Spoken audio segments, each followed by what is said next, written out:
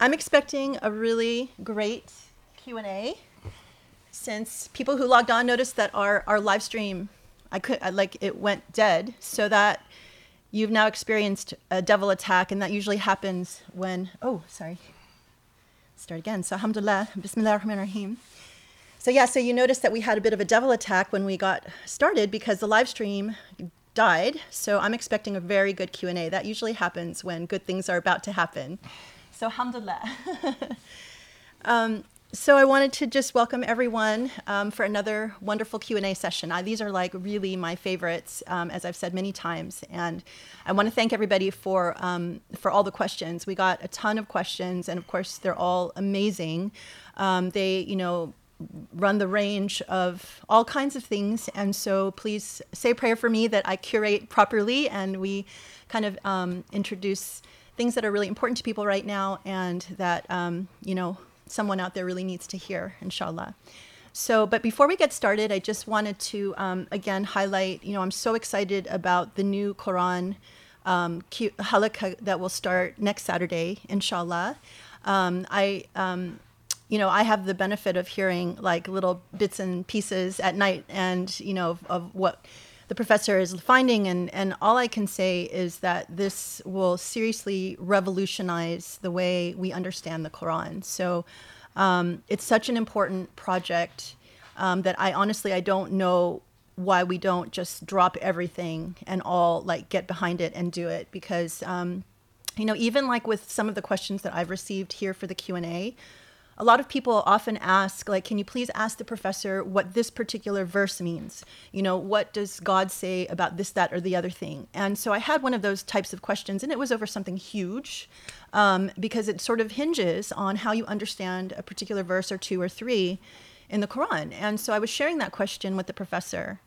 And, normally he would probably try to answer something, but he was like, how can we understand like an isolated verse without understanding the context of what happens, the whole chapter, the whole message of the chapter. And, it's really like wrong to try and extrapolate. And then he went down and broke down why this particular verse is not something that we should hinge like our whole understanding of an issue on. And it struck me like already, because I've been part of so many, tafsir halaqah, where we go carefully line by line through the Quran and we understand that every single line, even every single word, has like nuanced layers of meaning. Now I feel like when I approach sort of any English translation of the Quran, I feel a little bit cheated because it's like, you gave me one translation, but you didn't let me know about the oceans of meaning that could be here. So I feel like it's sort of, misrepresenting what the Quran says. So maybe it's just, now that I've been spoiled to hear this, very rich description, but it's changed the way that I understand the Quran, and it's changed the way that I understand God. It's like there's so much more here. So when now you add this new layer where it's like, okay, you really have to understand the whole surah and the context of the surah and the moral message that came with it, you really feel like it's not enough just to pluck an individual verse and try to understand that and then overlay it on some massive issue. So I think that when we get into next week's halaqah, inshallah, people, this is going to be completely new to me. I just hear like little minuscule snippets. But what I've heard is just, as I've said, mind-blowing. And I hope that people will recognize how revolutionary and how important this is. And, we're going to, I'll talk more later about, a fundraising campaign and all of that, because I think the difference between all of us getting behind something like this and trying to raise funds to support this research is, are we going to have a halaqah on this issue, once a month, once every 2 months, once every 6 months, or are we going to have it like literally every week? And, and none of us know how long we're going to be on this planet. So, I think that this is an opportunity for all of us as a community to have access to knowledge that it takes, a scholar an entire lifetime of study of the Quran to reach and be able to achieve. And that happens, every 1,000 years. So this is our chance, and we can't let this knowledge leave without, getting it and making it available and making it, a priority for us to really preserve as quickly as possible. So that's my pitch for today. and more, inshallah, next week. But so please join us. And, and again, thank you for all the people who have written in to say that they are interested in becoming a committed member. So these are the people who will appear like on the laptop and interact with the professor so he can see your faces. And we have, right now we have one audience. We have this lovely couple, our dear friends. So we feel like there's, a human connection. So the weight of our interaction relies on their faces. So they carry a heavy burden. So when we have a halaqah with more faces, at least that burden is shared. But this is a chance for the professor to get to know these particular students and interact with them, see their faces, react to their reactions. It's not obviously the same as reacting to their aura in a physical presence, but clearly we can't do that right now.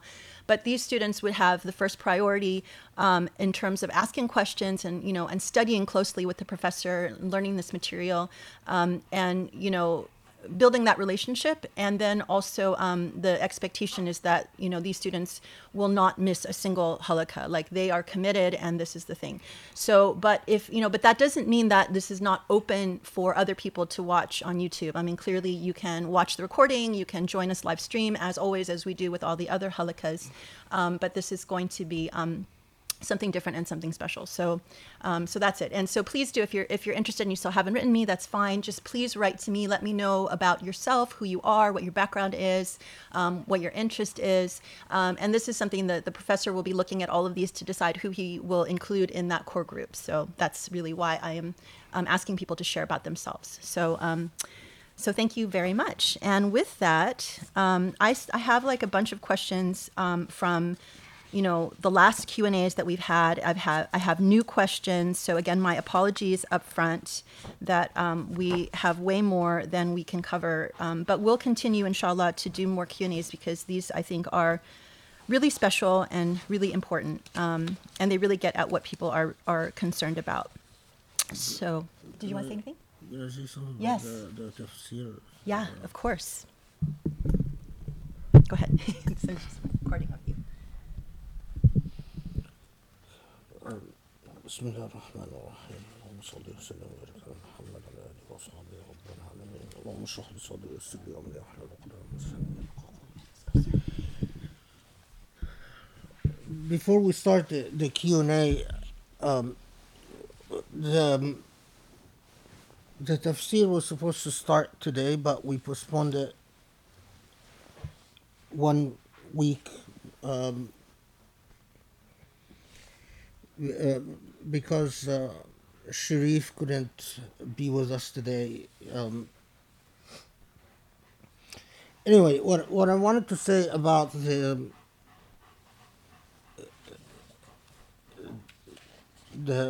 inshallah the tafsir halqa next week. Classical tafsir, traditional tafsir goes ayah by ayah, and we unpack the meanings of the words, the relationship between the words and each other, and the theme that is discussed is often in relation to the relationship between a group of ayahs within a surah, and mostly with the short surahs, with qasar as-suwar, do we talk about the relationship between the various themes within the surah to each other, but we don't do that with the longer surahs. And that classical tafsir leaves open one big question, and that is what role does each surah play in the Quran? I mean, why do we have the number of surahs that we do? Would it have been possible to shift around the ayahs within a surah and still maintain coherence within the body of each surah? I mean, to put it simply, what role does each surah play in the Quran? And this has been a long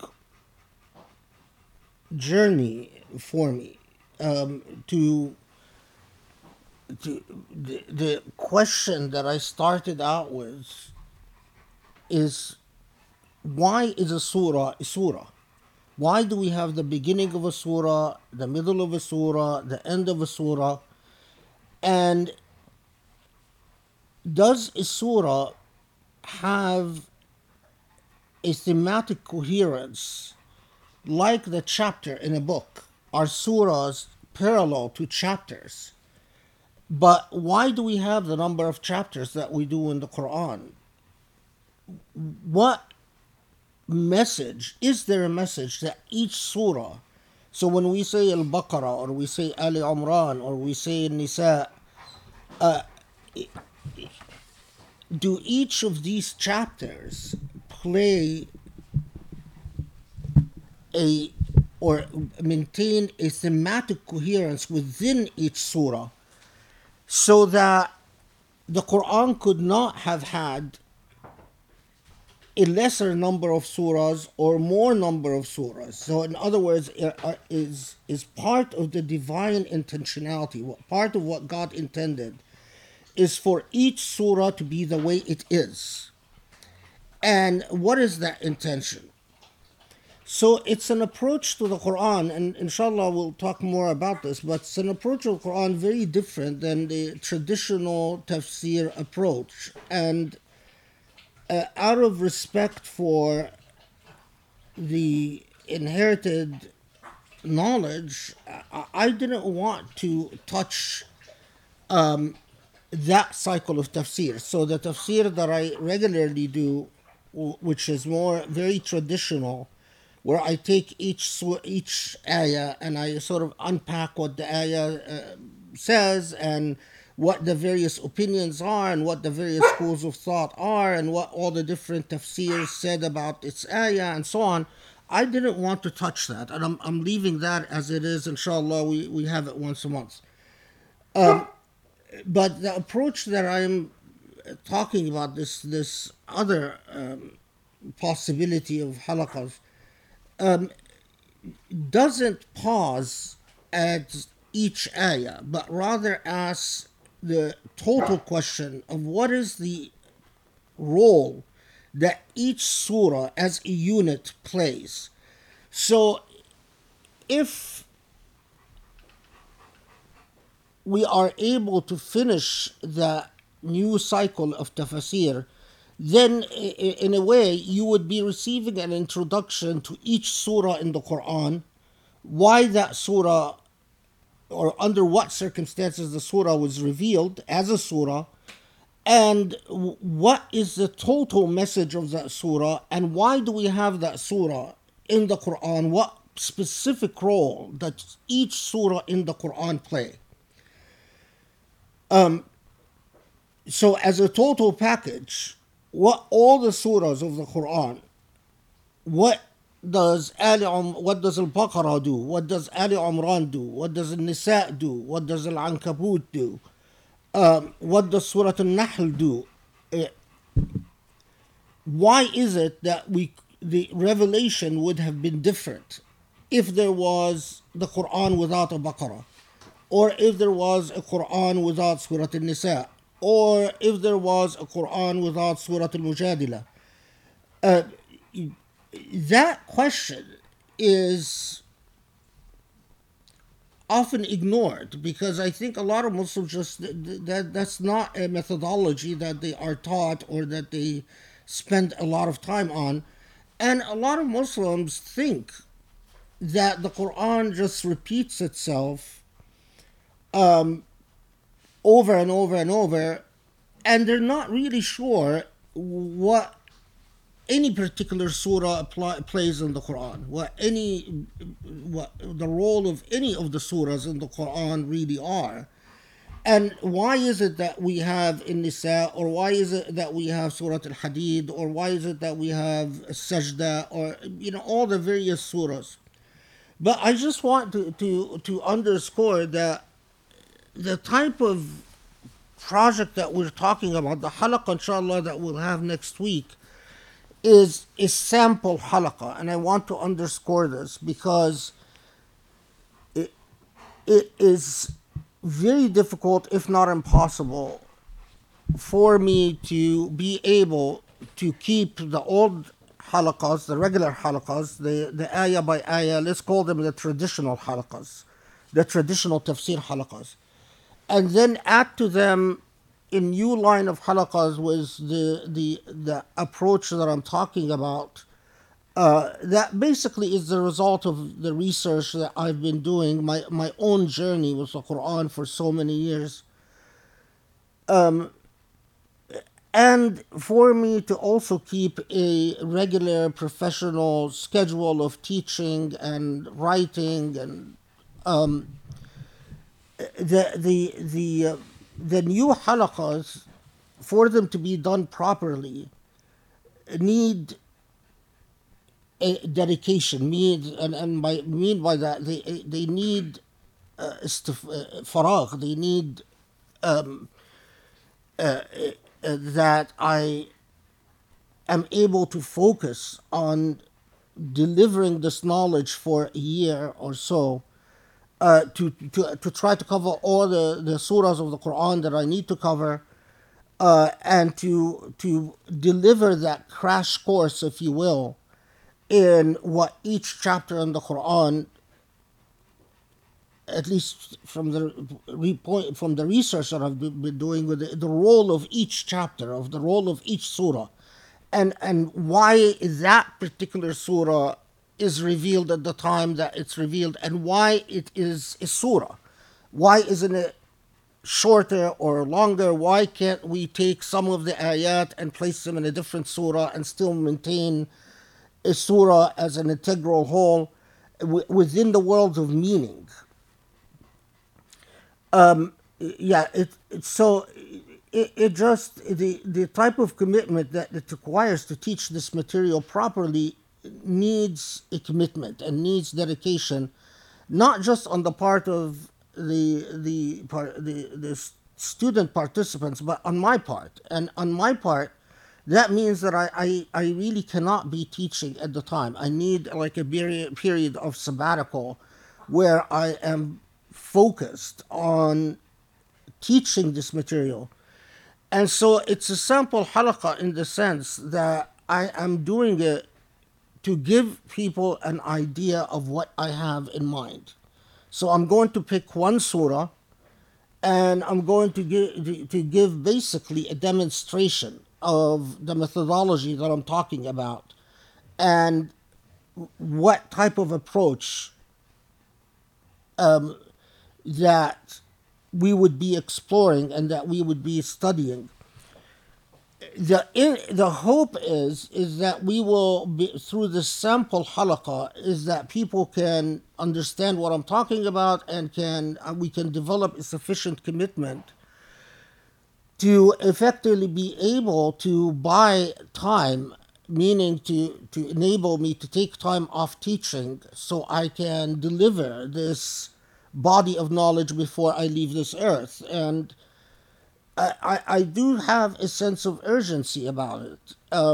It will be a shame if the years keep going by and I go to my grave never having delivered that knowledge. I mean, considering that considering that I don't see other Muslims doing it, and we don't see in the history of Quranic literature another scholar that has. We have scholars that have talked about thematic unity in the Quran. Fazl Rahman talked about it. Izutsu talked about it. Mustansir Mir talked about it. But what they mean by thematic unity is often themes like, let's see what the Quran as a whole says about jihad. Let's see what the Quran as a whole says about qist. Let's see what the Quran as a whole says about ihsan. What we don't have are people who try to engage each surah as a cohesive whole and deal with what is the message of the total chapter. Not let's see what the Quran says about the issue of adl or qist or ihsan or whatnot. So yeah, just keep that in mind, because I don't want to create the false expectation that that we'll be able to keep these halaqas and do them regularly. To do these halaqas while once a week while teaching and doing all the other duties I have to do when I am on my regular schedule would be just beyond my abilities, and would I pray to Allah that we are able to, that this plan does work, and that we are able to raise the types of funds that would allow me to take some time off work and to dedicate myself to recording this material, teaching this material to a group of students, and then by doing so, at least starting the conversation for what I think is a very important field of inquiry. And it starts the process of refamiliarizing ourselves with the Quran and our relationship with the Quran. I mean, how to read a chapter, and what does it mean to have a chapter in the Quran, and what type of relationship that one can develop with each chapter, and to understand why Allah revealed the chapters that Allah revealed, not less, not more. Yeah. So let me just say, so my part of it, because my department is more the finances and the organization. I try to clear everything so the professor can really just focus on scholarship. And I'm going through the process right now of figuring out, okay, well, what does that actually look like? How do we actually turn it into something that we can support? And what I can say so far right now is to sort of streamline this and make it as easy as possible. We have to figure out how to create basically a research grant that would support this research and allow the professor to say to UCLA, for example, I'm going to take a leave of absence without pay because I just got this research grant, and I'm going to take a year off and I'm going to focus on that. So what is the size of that grant? I don't know yet. I'm trying to figure that out and running through the numbers. But in terms of what it means for Muslims supporting it, I think a very straightforward thing is if we can reach a certain critical mass of monthly donations, then let's say, okay, we need, for the sake of argument, 500 people to give $100 a month. And, I don't know if that's, what the number is, but just for the sake of argument, we need X number of people to donate X number of dollars every month so that we know that for the next year we have this amount coming in to support this research grant. Then we can get it. So that would be then the fundraising goal is, okay, let's see how many people. And, hopefully some people can give more, maybe some people can give less. I think Allah knows what people are able to give and would definitely reward any effort to support this. So, that's kind of what I'm looking at right now. And hopefully by the time we meet next time, I'll have a better sense of what that fundraising goal is. And, thank you. A lot of people have already started monthly donations. And so that is, definitely every single one gets us closer to achieving this goal. And I do believe, again, everyone who contributes to this will have a share in the reward because, on the final day, and it will continue to grow after you're gone, after we're gone. And all the people that will, it will revolutionize their relationship with the Quran and their understanding, that's going to all be part of the reward. So I hope that will, motivate people to be part of it. So inshallah. And then, it's also like, how people have these programs where you can buy a gift and plant a tree for someone somewhere. This is a good way to give a gift of hasanat to someone you love, and that hopefully that will continue to grow over time too. So there are a lot of different ways that we can, try to spread the word and encourage people to take part. And so I welcome anyone's creative ideas too. So if anyone has fundraising experience, grant writing experience, creative experience that can help, then please reach out to me. So inshallah, we'll make it happen. Inshallah. Okay, so on with the Q&A. The first question, are you ready? Are you good to start? Okay. So the first question, I'm going to read, it's kind of a long email, but it has to do with, okay, I'm hoping you can help me with a fiqh question. I'm aware of the hadith regarding the impermissibility of men wearing gold. Are you aware of the rationale and purpose? And this was a letter written to me. In other words, should this hadith be understood literally as gold metal, whether it's yellow gold, white gold, or rose gold? Is it because the gold is valuable? In other words, are platinum or titanium, which are more valuable, permissible simply based on a literal reading? And the reason I'm asking is because a new Muslim convert who is newly married prefers a gold color wedding ring, as that is his family's custom.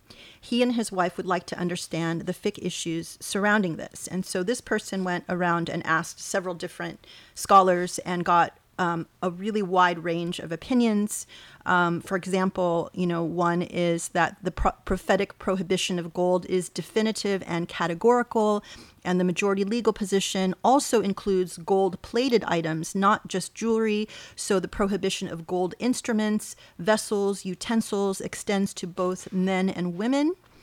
And then it goes, there's a lot that they shared about that position. And then another said that from their understanding, the metal gold is what is forbidden, not the color. So a gold-colored titanium, silver, or platinum are all acceptable. So obviously that's on two sides of the spectrum. Some logical ones are that it's a luxury reserved for women because gold has been the standard for wealth, so it empowers women by making them the beneficiary of gold wealth within a society.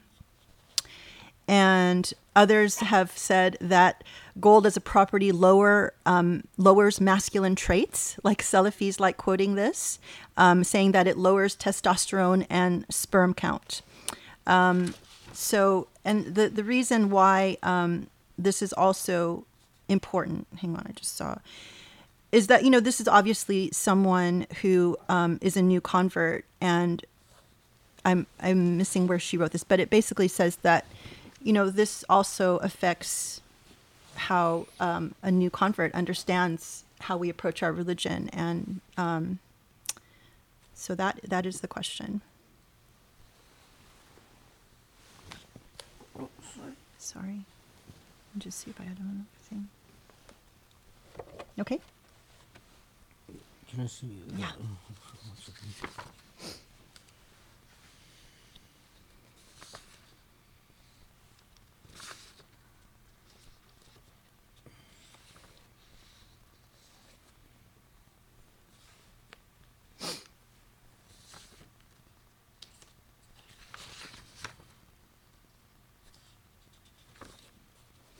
Also, I'm here wearing a lot of hats again today, so I know people are writing stuff on the YouTube video, so I'll get up and check.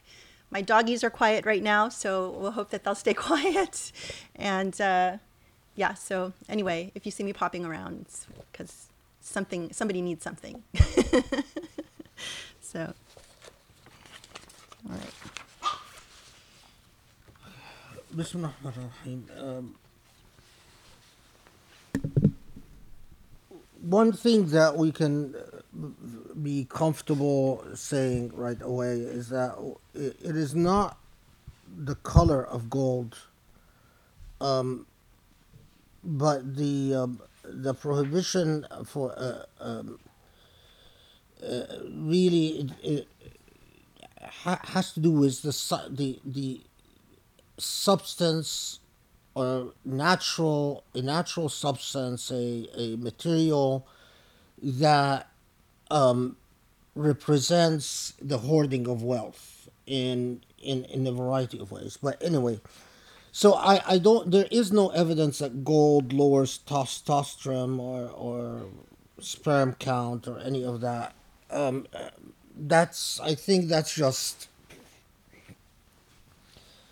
the type of speculation and or extrapolation that some Muslims are prone towards. Um, but there's no evidence that this is the issue. Rather, there are two related justifications, one more convincing than the other. The first justification that some fuqaha would underscore is مسألة التشبه بالنساء, that men should not imitate women, or not men should not adopt practices that would constitute a form of bridging the separation between genders. So in the same way that women don't imitate men, that men don't imitate women. Of course, the main issue with this is that often gender practices and issues of imitations are culture prone and culture related. So, think of something like eyeliner, which for various Bedouin societies or various cultures was something that men, or the practice of a takahhul, where you put a form of eyeliner, something that was considered a masculine practice. In our day and age, when a man would put an eyeliner, it's not considered a masculine practice, it's considered a feminine practice. So, I mean, although there is this issue of men not imitating women and not women, and that being part of the rationale for the prohibition against men wearing gold, that is not the compelling rationale. Meaning that when you take all the evidence that was mentioned in the context of the Prophet ﷺ talking about the wearing of gold and men, it is more the interpretive communities, in other words, more the jurists who extrapolated upon this prohibition, who brought up the issue of imitation or the issue of tashabbuh, than the Prophet himself, ﷺ. So, in other words, that is not the core reason why men should not wear gold. And that is not, when you look at the evidence, that is not the main rationale or the main illah that is underscored by as an evidentiary matter. Rather, the main issue has really to do with the hoarding of wealth. And the argument goes this way, that already in Islam, not the Quran in particular, repeatedly condemns those who hoard gold. And those who hoard gold, and by extension, we can say, platinum is included, jewels, anything that would constitute the hoarding of wealth. Why is that? Because when you hoard wealth, the differences between classes deepen. You do not circulate money in society, and those who are rich remain rich, and those who are poor remain poor. So in my view, For me, what if you ask me, I think that the real condemnation in Islam, both in the Quran and Sunnah, is the hoarding of wealth, not just in the form of gold, but in the form of anything that constitutes the hoarding of wealth. So if you're a wealthy person and you develop this relationship with wealth that and this is an illness. There are a lot of rich people who are extremely stingy because they become addicted to seeing their wealth grow.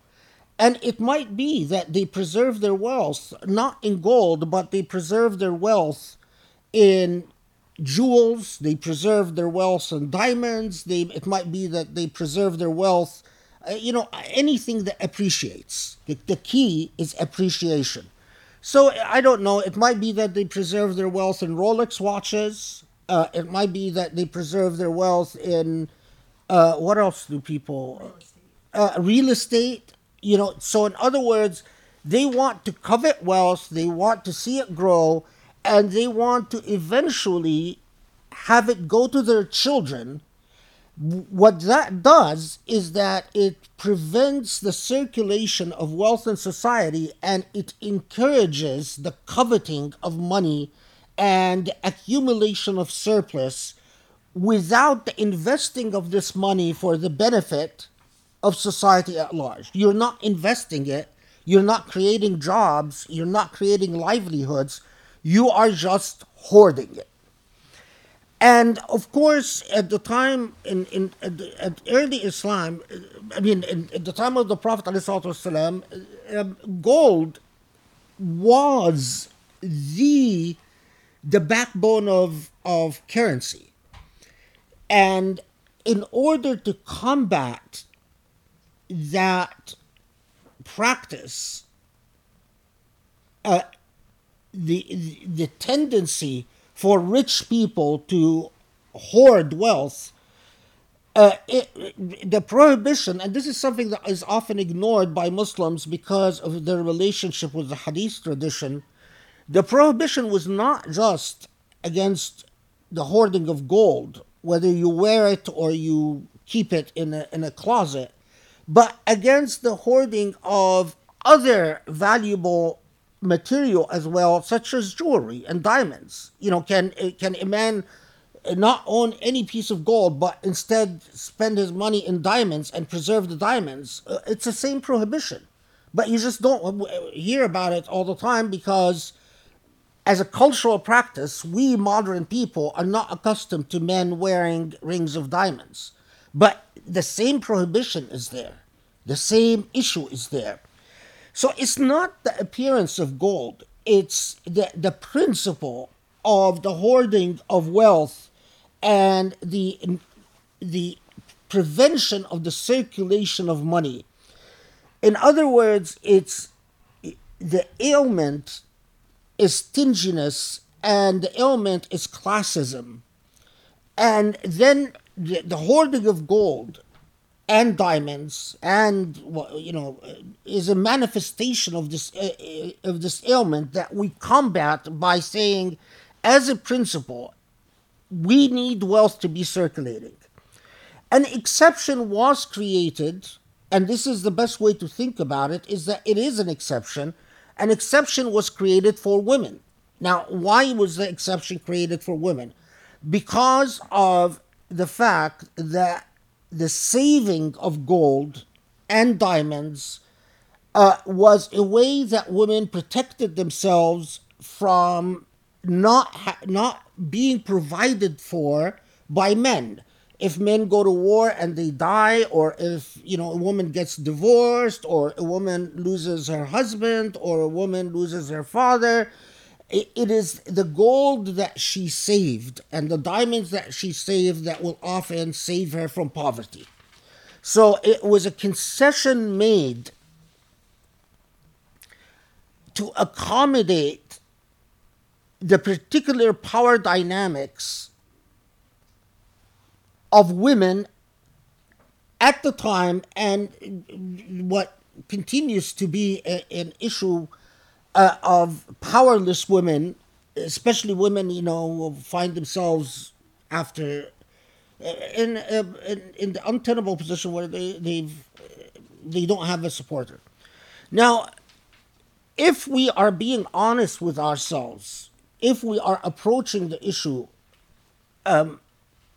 looking at the purpose of the law, the moral of the law, the objective of the law, we know that there are women today that, as an issue of power, they are in a position to earn money equal to that of men.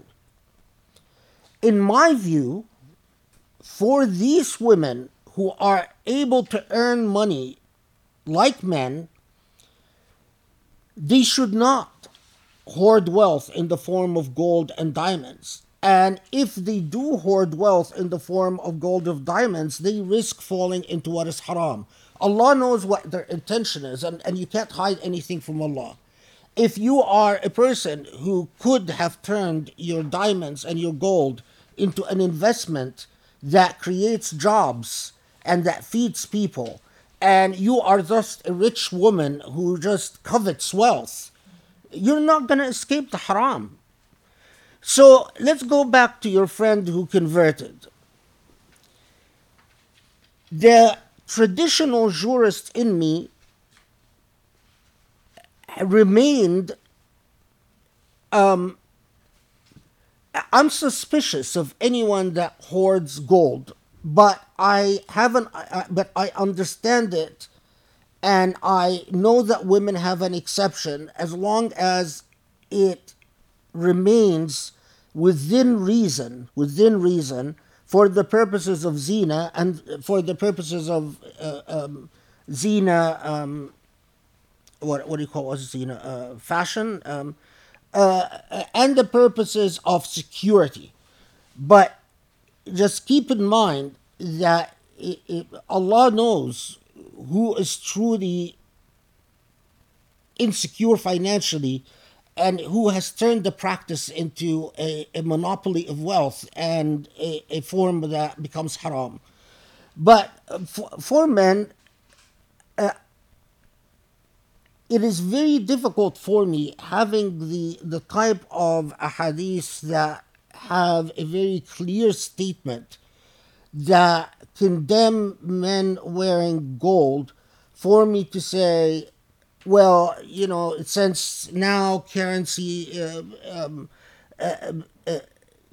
since now gold doesn't define the value of currency, it's okay. That would be very difficult for me because of the existence of so many precedents that prohibit gold for the wearing of gold for men. So all of these precedents create a serious pause in me, and unless I have a very good reason to ignore existing precedents, I would have to adhere to these precedents. And I don't have a very good reason to ignore these precedents. I mean, there is enough evidence that men should not wear gold, in part because we want to uphold that principle of circulation of wealth, and in part because it has been a long established practice among Muslims that men should not wear gold. Now, having said that,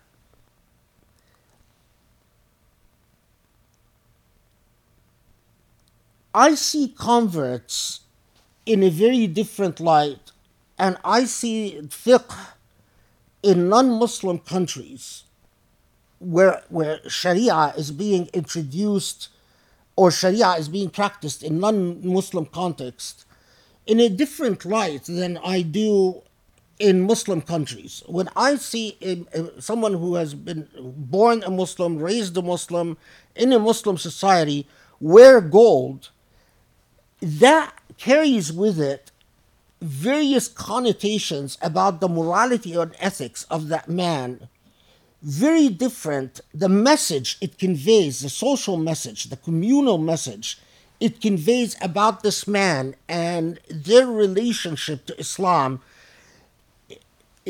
that is very different than the message that is communicated when you have a recent convert to Islam in a non-Muslim lands. When it comes to recent converts to Islam, we must have a sense of priorities. If it is far more critical that they first understand what shahada is. It is far more critical that they first develop a relationship with salah, that they develop a relationship with dhikr, that they develop a relationship with sawm, that they develop a relationship with the Quran. And wearing something that is either gold, like a ring that is gold, a gold ring is a very modest hoarding of wealth. So it is not worth making a big issue about it. Or something that is a gold-plated ring in non-Muslim countries could have a very different cultural meaning than it does in Muslim countries. And so it doesn't mean that you want to be perceived with feminine attributes, and it doesn't mean that you don't care about the poor, and it doesn't necessarily mean that you are, flipping flipping the those without means in society.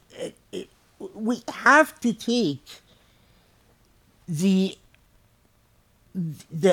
universe of meanings for that practice in a non-Muslim country into consideration. And all of that would lead me to say, I just don't understand the mentality of Muslims who go to a recent convert, who is trying to develop a relationship with their faith and make a big deal about what they're wearing on their hand. I mean, do you really think that Allah looks at this human being and says, of all the issues that I am going to hold you accountable for, I'm going to give priority to that ring in your finger? If this man truly understands their faith, they will come to a day, the day will come where they will be able to answer this question on their own. If they develop a relationship with their Islam, and they, read enough books, and they attend enough classes, and they listen to enough halaqas and lectures and so on, they don't need to be told. They will someday decide, this is consistent with me being a Muslim, or this is inconsistent with me being a Muslim. But it is not, every time we choose what to talk to a convert about, we are representing our faith. And it's one thing to teach a convert about what Islam says about hoarding of wealth, and then have them reach the conclusion that my ring constitutes a hoarding of wealth. And it's quite another to come and say, Allah doesn't want you to wear this ring.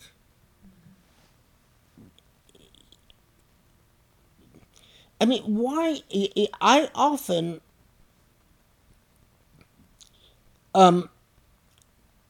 feel that when Muslims approach converts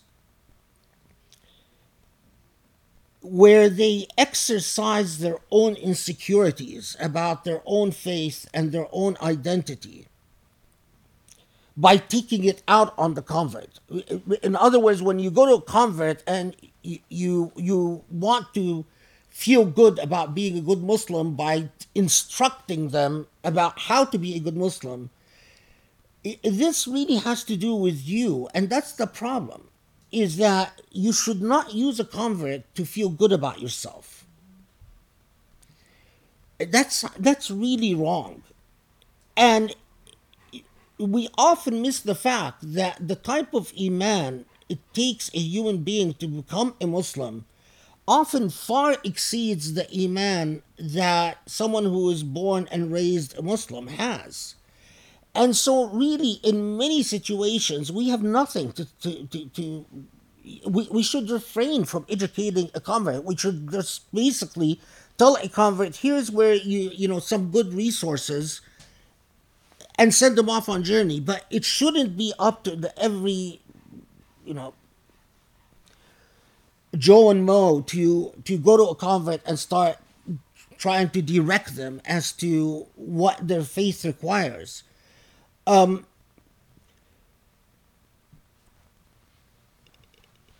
Yeah, I think we could leave it with that. I mean, it is in my entire life as a Muslim, and someone who has spent his entire existence studying Sharia. It's really interesting because when I think back,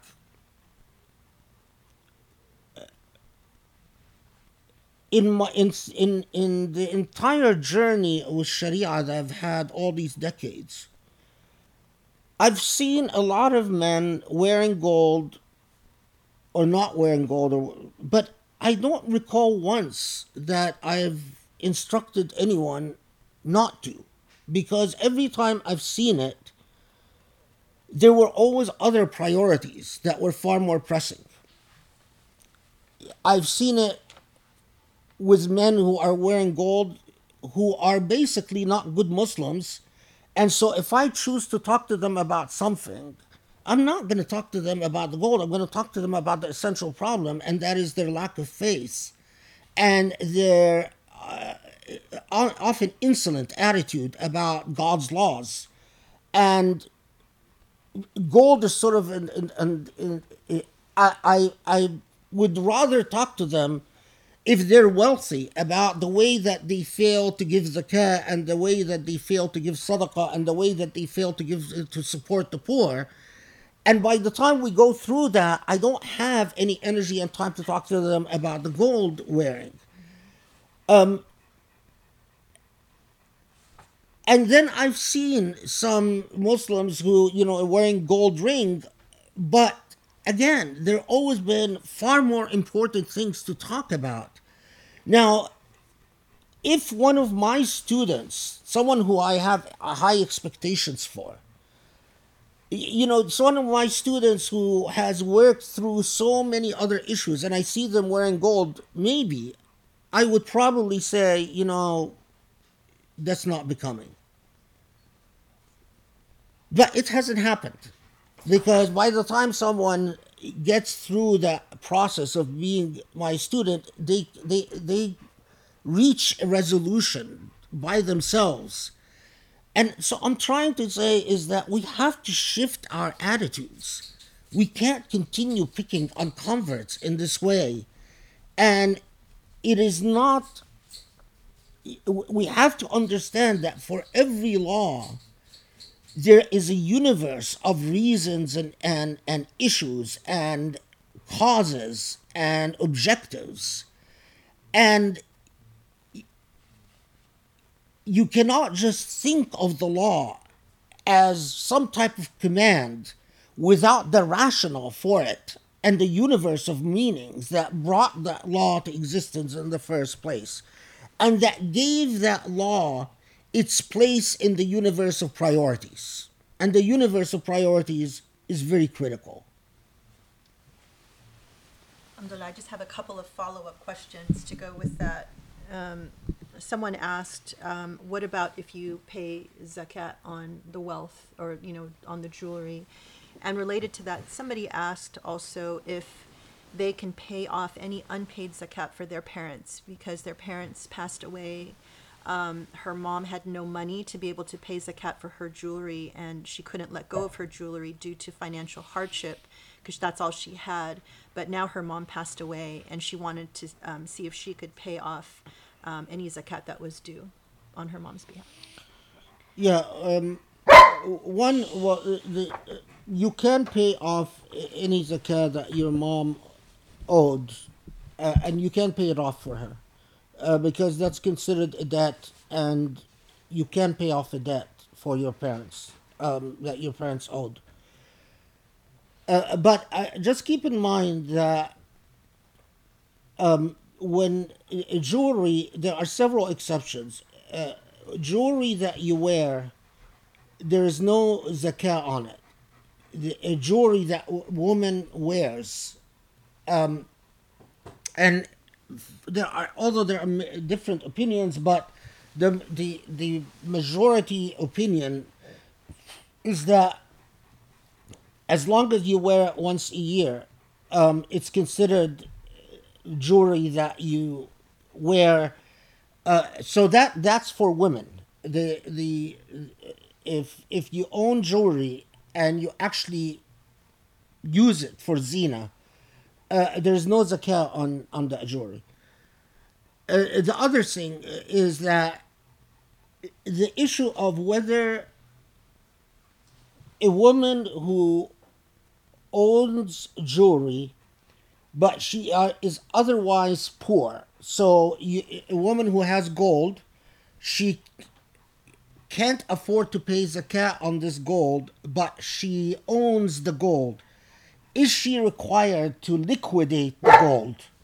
And although there is disagreement on that, the best opinion that I follow is that no, she should not be required to liquidate the gold, because once you liquidate the gold, then that's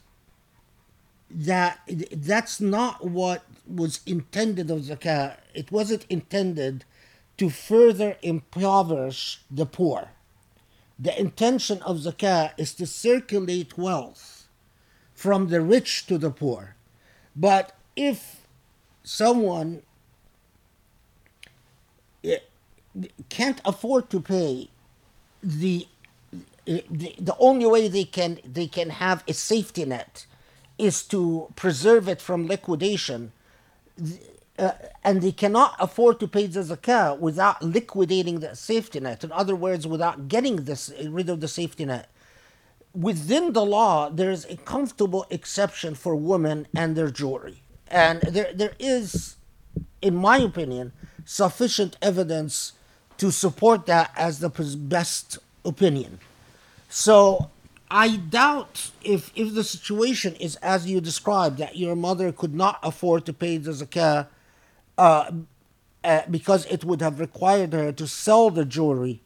I doubt that your mother owned the zakah. Now, you have a choice. You could consider that your mother owed a zakah and you pay it off after your mother have passed away, or you could pay a sadaqah equal to that amount or even more on the soul and dedicate the hasanat, the sadaqah, to the soul of your mother.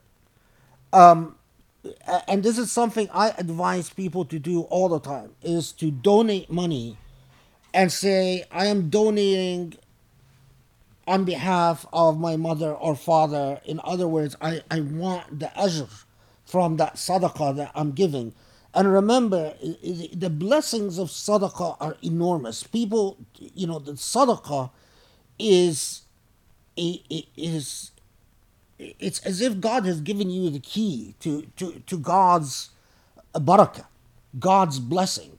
And people don't, if people were fully cognizant of that, sadaqah would be a constant reality in the life of Muslims, like it should be. So you have a choice, whether you take the fiqhi position that she owed zakah and you pay off the zakah, or you just say, I'm not sure whether she owed zakah or not, but I'm just going to pay it as a sadaqah for her soul, which would be very advisable and would be very kind of you.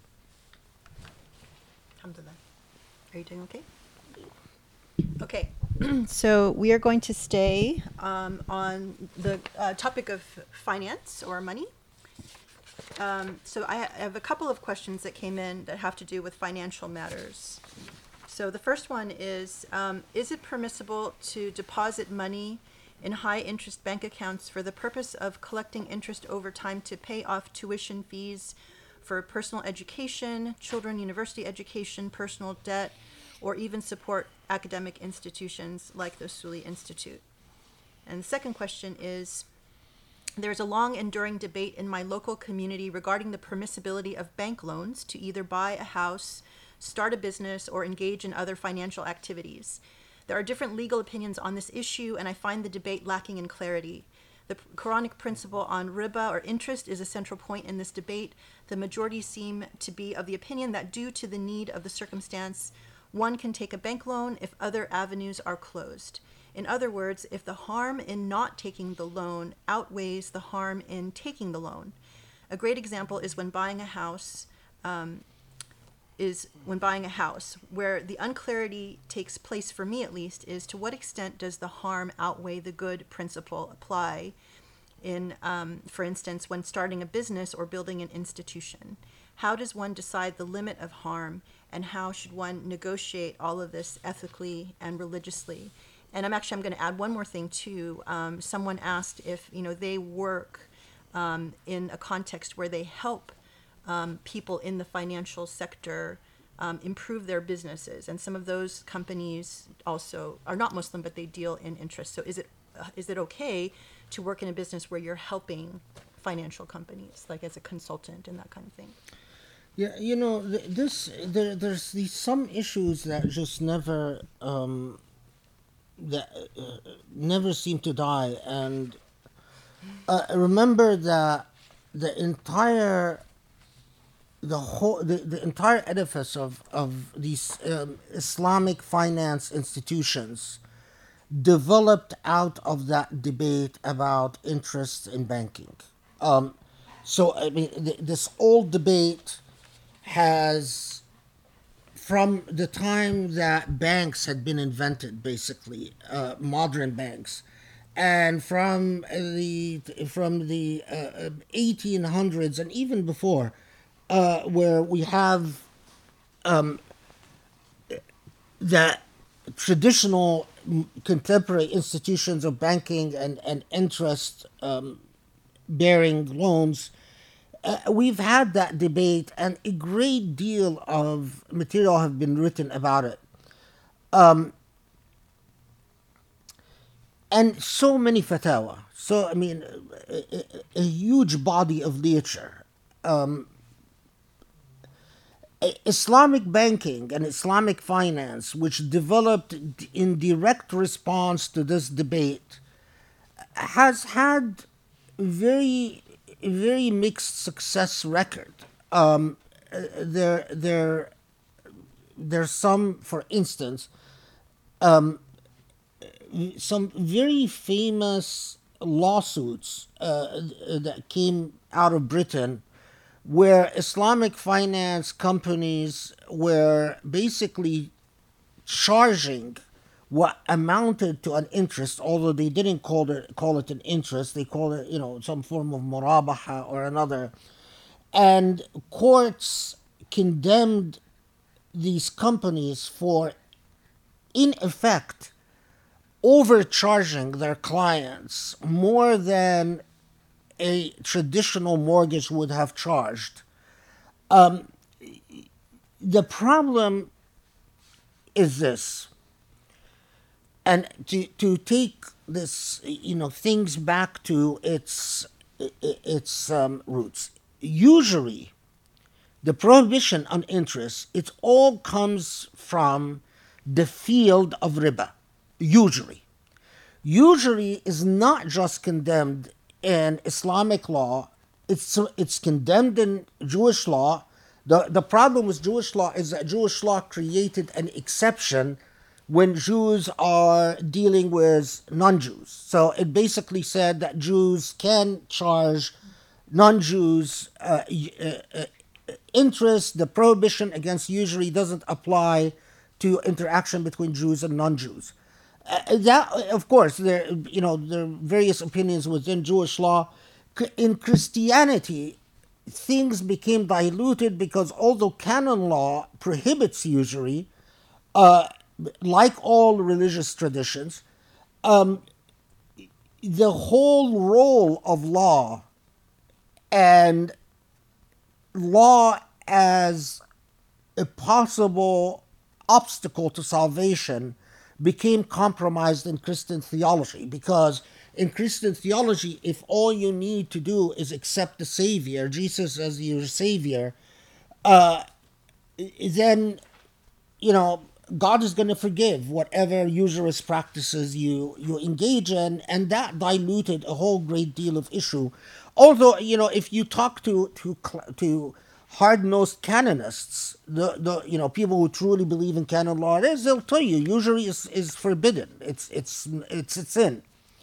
Okay, so that's the funny thing, is that all the religious traditions condemn usury. And not only that, but even the common law and civil law system condemn usury as well. Why?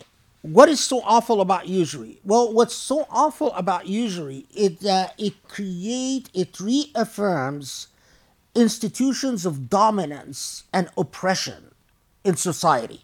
Because those who have exploit the need of those who do not have and say, we will give you money to circulate, but you have to pay it back to us extra. So, as a rich person, which is exactly what's happening all over our society, where wealthy people sit in their offices, on their behinds all day, and they have working people go out there and work, and they make money basically by supplying currency. They don't engage in any form of useful labor. All they do is they provide currency, and because they provide currency, they make profits, and then the rich remain rich and get richer, and the poor get more and more in debt and never get out of their poverty. So and there are two types of ribas that the jurists talk about: riba al-fadl and riba al-nasi'a. I don't want to get into it because that's a very, very long juristic discussion. But in essence, what is so horrible about usury are the institutions of oppression and exploitation. You don't want, it's the same thing, with gold. We say it's the principle. We don't want people to hoard wealth. You don't want people to be able to exploit the need of others to make profits without labor, without the investment of labor or even the investment of risk. Because what that does is that it creates the institutions of power that we see all around society. Institutions where there is an elite that owns most of the wealth. They keep making their wealth grow larger and larger without taking any risks, without investing any labor, without engaging in any opportunity risks. And while the common folks are the ones that take all the risks, the ones who could lose their health, the ones who could get sick, and so on. So now, the issue is this, and this is why this has remained such an entrenched issue. The issue is this: to be real and to be honest when we talk about things. The Islamic civilization, we allowed the Islamic civilization to crumble. We allowed the caliphate to end.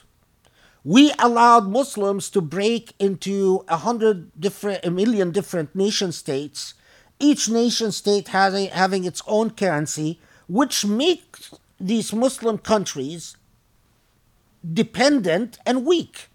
Because each Muslim country has its own currency against a very powerful currency like the dollar or like the euro, which means what? It means that the institutions of colonialism, which brought the banking system to the Muslim world, remain the dominant institutions. And you create an Islamic finance institution today, but the Islamic finance organization can't really work outside the world financial system that is dependent on the dollar and on the euro.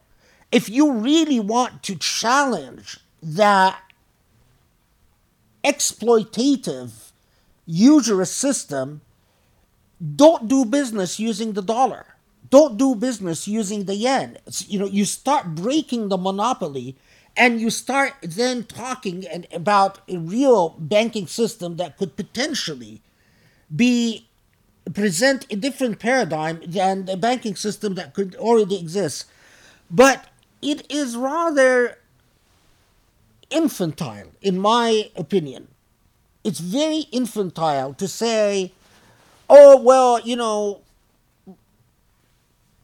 we're not going to challenge the institutions of the world as it is. We're not going to demand that those who take care of Mecca and Medina, do anything other than continue selling oil and using the dollar. Continue at the world stage. Countries deal with the World Bank, and we just do these little cosmetic things of, oh, well, instead of calling it an interest-bearing loan, we'll say that, we buy the property and then you sell it back, and then we sell it back to you, and then we construct the selling price as higher than blah, blah, and so on and so forth, the way we construct Islamic, and then say that somehow we're getting around the usury issue. None of it is real to me. It's like child's play. We are just avoiding the real issues. The real issues are the way that the rich monopolize wealth, and that they continue their positions of privilege and power, and that their positions of privilege and power are never challenged. They're not challenged by Muslim institutions. They're not challenged by any Islamic finance institution that we've created in the past 50 years. They're not challenged by Muslim countries that sell oil. They're not challenged by Muslim countries that borrow from the World Bank. They're not challenged even because of even the way we approach economy is just so, and economics is so infantile. So what I'm telling you is, to be very blunt about it, what I've seen in my lifetime is a lot of people who created Islamic banks and Islamic finance organizations have turned it into businesses that they profit from. And that they sell this dogma about, non-riba institutions to overcharge Muslims, not to help Muslims, not to fight exploitation, but to actually reaffirm the institutions of exploitation, and sometimes making it worse, like these lawsuits in England that I studied, and was very dismayed and disheartened. I definitely have a mortgage with a bank that, with a regular bank. I don't even know which bank, but I have a mortgage, so I'm not going to pretend that I don't have a mortgage. And the reason I have a mortgage is that I knew that if I had gone to one of the so-called Islamic institutions, I would have ended up paying more, and with financial institutions that are often run by people that are less reliable, without federal insurance or other forms of financial insurance that makes me as a consumer secure. And my understanding of Sharia and why God prohibited riba is for the sake of the consumer. It's not for the sake of the technicality of the law. It's not just to say we prohibited riba, but it's to protect the poor.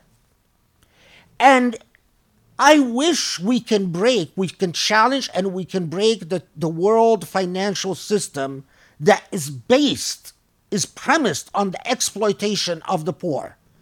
But that challenge is not going to be carried out with cosmetic changes that we call Islamic banking, that we see today.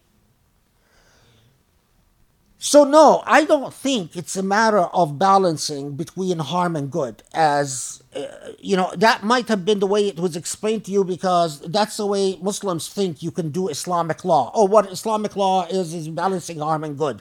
That's not what law is. Law is far more complex than that. Law, it has objectives and has operative causes and have contingencies and have a adilla that you have to evaluate. It's not just a matter of balancing harm and good. It's a matter of understanding why the law is there. And my opinion, Allahu Alam, Allah knows best, but my opinion is for Muslims who don't live in Muslim countries, especially for those who don't live in Muslim countries. Muslim countries raise a whole type of set of different issues. Among them, for instance, if you deal with Islamic banking, can you end up like my mother put all her life savings in an Islamic bank, but then the Egyptian government came and stole all the money because of the battle between the Islamists and the government in Egypt. And so my mother lost all her life savings because the Egyptian government stole it. Now, if in hindsight, I would have told my mother put your money in a regular bank because of the political instability and insecurity that exists in a country like Egypt, where Islamic banks can be targeted overnight just because the government wants to steal the money of the Islamists. But for Muslims living in the West, the issue of if you go take a loan from a mob, from the mafia, where they charge 50% interest and 60% interest and 70% interest, I will tell you that is clear usury. But interest within the banking system in the world government in the world banking network that currently exists, I can't call that what was intended behind riba. I mean, there needs to be a total approach to reforming this. Part of it is run for Congress and pass better usury laws. I mean, the problem is usury laws have allowed the charging of up to 30% interest, and they don't call it usury. Part of it is that as Muslims, what is far more effective is to start a movement where we change the laws, where we define usury in a more Islamic way, so that, for instance, charging more than 10% would be usury instead of 30%. I think that would be a far greater Islamically relevant response than saying, well, no, I'm just not going to take a mortgage, or I'm not going to... well, Allahu Alam. I mean, I know that some people are just not comfortable, and whatever, regardless of what you say, they just don't want to deal with interest, and I respect that. But I study the problem from a comprehensive perspective, and I look at the reason we have the law and the stated logic of the law, and I'm not convinced that there is an alternative to interest banking, a reasonable alternative, unless we go and actually start changing usury laws within the United States, and then within the world system, and then perhaps start reforming the banking system so it's not so exploitative. The issue is exploitation, people. Whether that exploitation uses the word riba or interest, or doesn't use the word interest. So I am not comforted by an Islamic financial institution that still exploits people, but just doesn't use the word interest. That doesn't do it for me. So to answer the question about, earning interest to pay off debt, or helping, companies that do that. I mean, obviously, we don't really have a choice as far as which financial system we I think use. it is fine that if you save money with interest to educate your child, just make sure that you pay the zakah on this money. Uh, you know, um, and I don't think that there's a problem with Muslims working in the banking system. I mean, if a Muslim, there are many individual cases. So if you have actually a good, decent, moral Islamic financial institution that wants to hire you, and at the same time there's a regular bank that wants to hire you, but that decent Islamic financial institution is going to pay you somewhat less, then I would tell you no, take the job with the Islamic institution. But if you have when a lot of the Islamic institutions that I know about are actually quite exploitative in their practices. And so if you come and ask me about one of these Islamic institutions and you say, should I work for them or should I work for I don't know, what Bank of America, and you might be surprised at my response because some of the Islamic institutions that I know about are far more exploitative and un-Islamic in their practices than the Bank of America. If you told me I my training and my career is in banking, and the only jobs that are available are with banks. Should I become homeless or work for a bank? And I would say work for the bank. Because that is the world financial system that exists, and until Muslims get their act together and understand that they must be relevant to the world and relevant in meaningful ways. So for me, it's far more important to get the Muslim world. It's a far more Islamic cause to get the Muslim world to be less dependent on the World Bank and the loans of the World Bank, uh, or to reform usury laws in the United States, or to reform a lot of banking laws in the United States. That's far more relevant and far more Islamic to me than the cosmetic type of stuff of, well, it's technically interest. Remember that the issue is usury. It's not really interest. All the fiqh, all the jurisprudential discourses that revolve around the question of usury, we just for convenience grown accustomed to talking about interest, assuming that all interest is usury, which is not, which is not always true. Which is not always true. Thank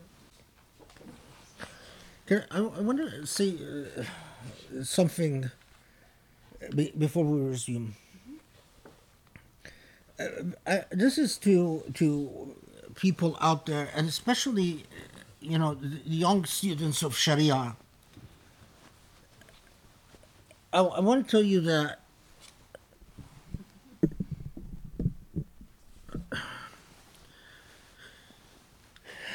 I take Allah's laws very seriously. Now, what that means to me, again, as someone who spent his entire life from, and I started at a very young age. I started basically at like these classical music performers that start at a very young age training in one thing. And that one thing for me was Sharia. And when I take Sharia very seriously, it means that I take the divine will very seriously. And I take the divine will very seriously in that making something halal haram is very serious, and making something haram halal is very serious.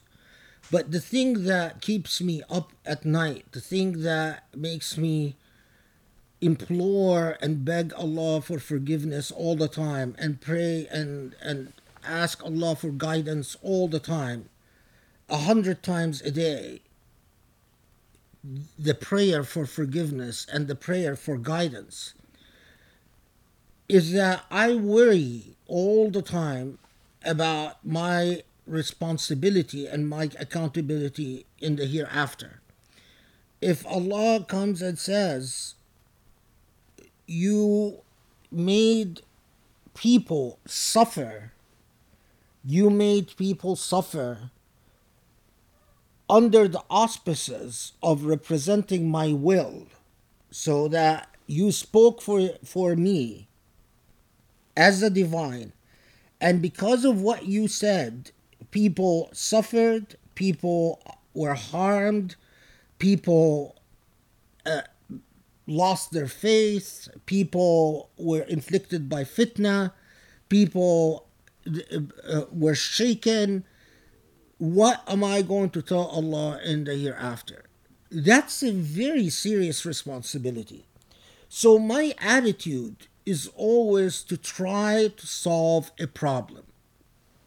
Any legal matter that comes to you is a problem, and your role as a purported expert in Sharia is to examine and study things from all sides, from all aspects, in order to maximize the benefits and minimize the harms to the extent possible, without at the same time diluting Allah's law.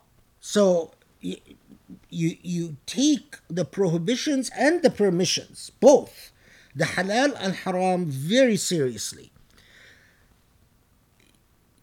That is an entire life engagement, and it's much safer to just simply refuse to engage. It's much safer to say, you know what, I don't know, don't ask me.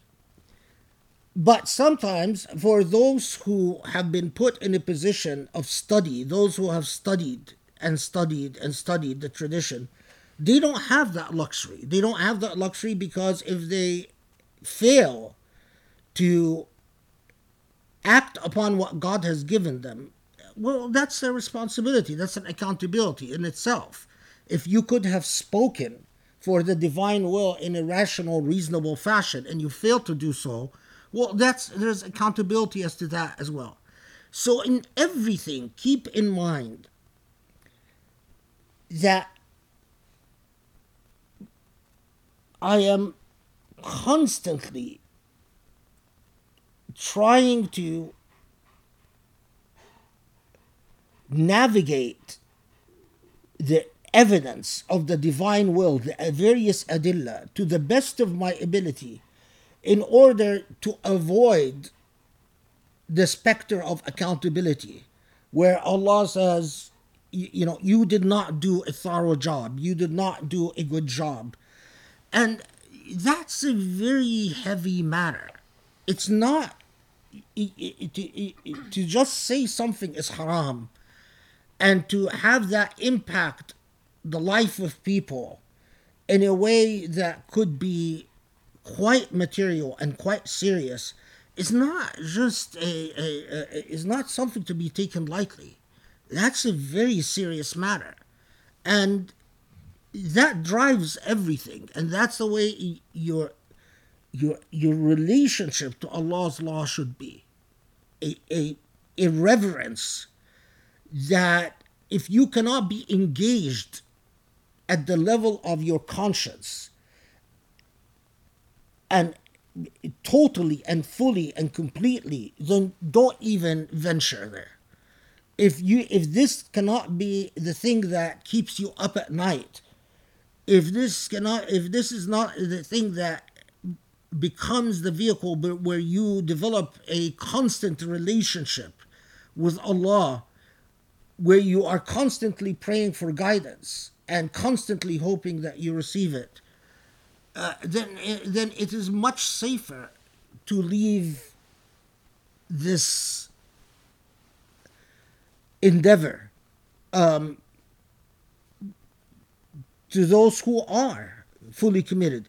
But it is not a solution to just tell the people, well, you know,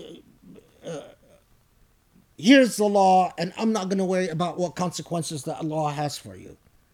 That's tajanni ala Allah, and that's your failure to represent the divine will and the law of God in a reasonable fashion is something that could end up spell out very serious trouble for you in the hereafter. And that's critical. That's a crux.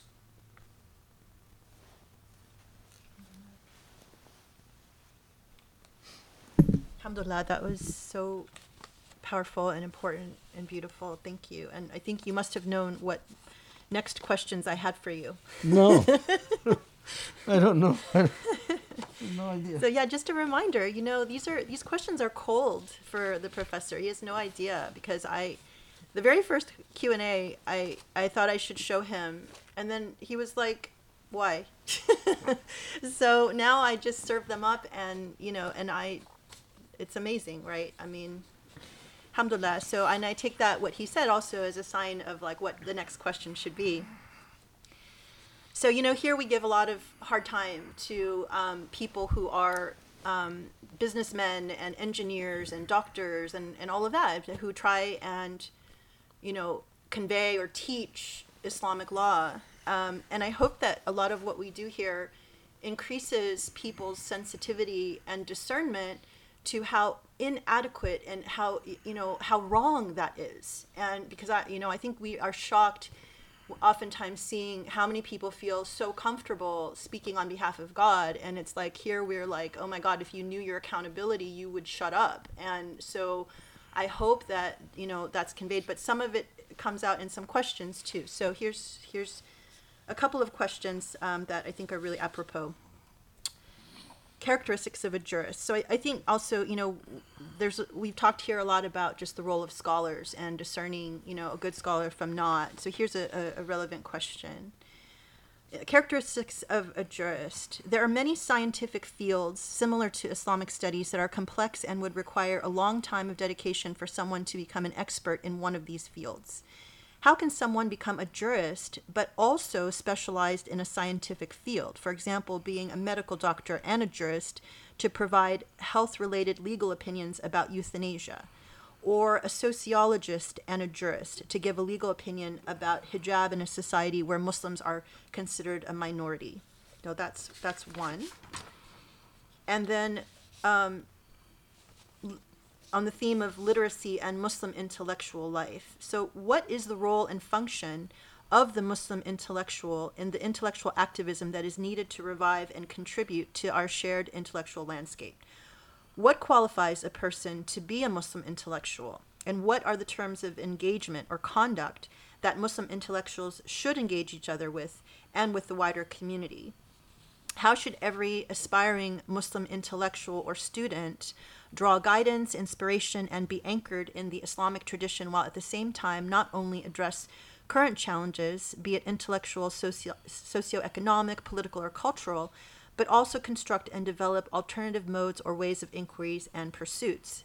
And how can we better Muslim literacy in our tradition in a way that is empowering and enlightening? So, I think all of it speaks to the idea of the role of the scholar, the intellectual, Yeah, these are, they're large questions, but let's take a step back. What is a jurist?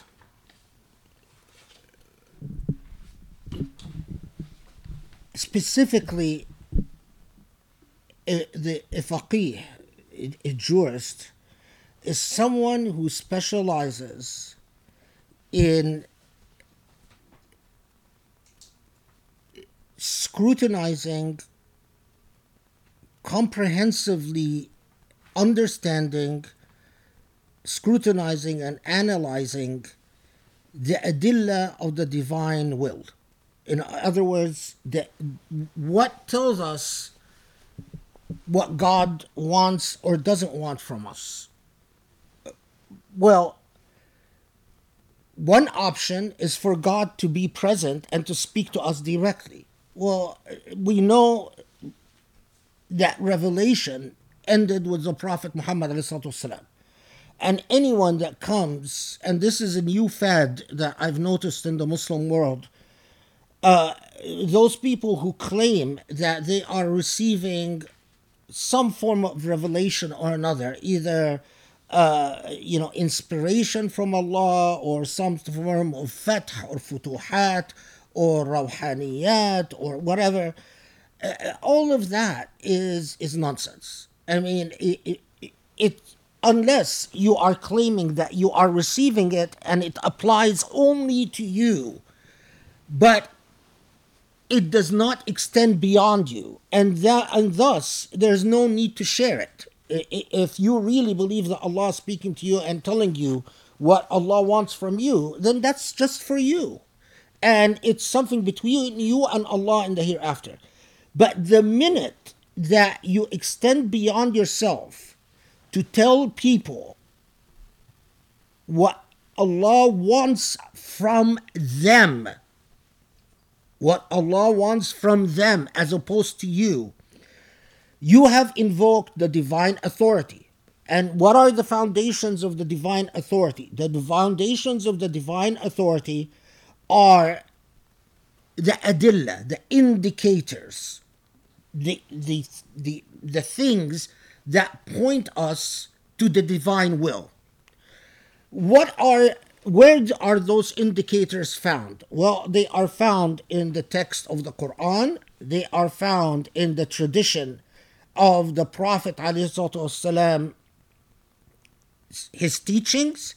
They are found in the understandings of the family of the Prophet, Ahlul Bayt, and the companions of the Prophet's teachings, how they understood things. Why is it relevant? Why does it carry precedent value? Well, because we assume that since they lived at that time and they learned from the Prophet, then their interpretations have persuasive or sometimes could be binding authority, depending.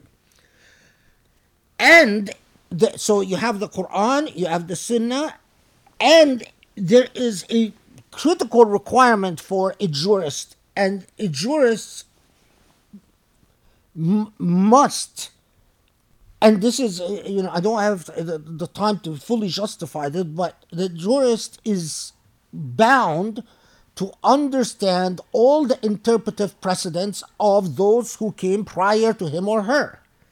Why? Because part of doing your due diligence in understanding God's law is to look at what other intellects and what other pious human beings have concluded when they try to study the same issue. Now, every now and then, you could find that there is an issue that is completely novel, and therefore you don't have an interpretive tradition that you can lean on. But then, so you take whatever is close enough to the issue underhand to try to learn from it some possible venues, some possible ways to dealing with your novel question. But you have the critical issue is you are searching for what Allah wants of us. And you are searching it not on the basis of whim or personal desire or personal preference, but you are searching for it on the basis of adillah, indicators. Now, as long as you do your due diligence in searching for those indicators, you possibly, hopefully, you vindicate yourself before Allah when Allah says, you spoke for me. On what basis did you speak for me? Well, if I spoke for you on the basis of what you left for us to discover your divine will, hopefully that protects you from responsibility and accountability. But fundamentally, when you are telling other people, this is the divine will, if you are representing the divine will to other people, why should people listen to you? If they listen to you because they like you, because simply they say, I like the color of your eyes. Well, that's not a valid reason. The reason they listen to you is an act of trust. Is an act of trust that your inquiry is based on the indicators to the divine will. So, what constitutes a jurist is diligence in studying all that is relevant to the discovery of the divine will. Humility, good moral character. Why good moral character?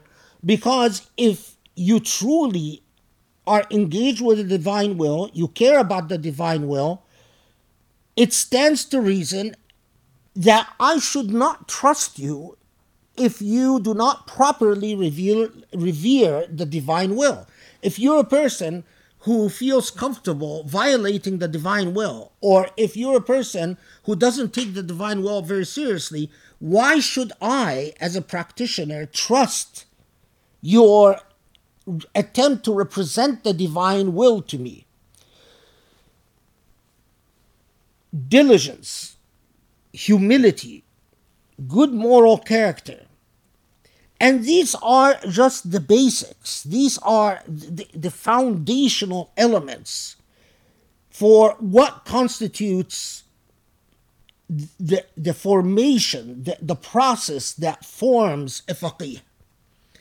Now, the question raises a further issue. In modern systems of knowledge, in modern epistemologies, we have various areas of specialization. We have medical ethics, we have sociology, we have history, we have philosophy, we have anthropology. We have various levels of inquiry.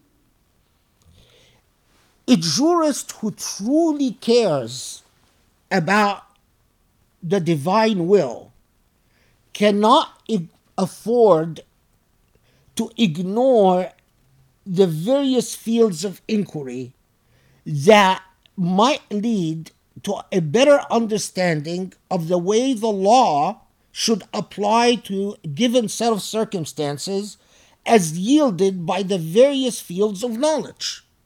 So if I am a jurist and I want to do my due diligence, sometimes sociology is relevant to my inquiry. Sometimes anthropology is relevant. Sometimes political science is relevant. And it is part of the due diligence of a jurist to study whatever is relevant to the question that they are dealing with. If they fail to study it, then they might miss something that is very important for a proper representation of the divine will and the divine law as it applies to a given situation. Now, can a sociologist or a medical doctor or an anthropologist or a historian represent the divine will?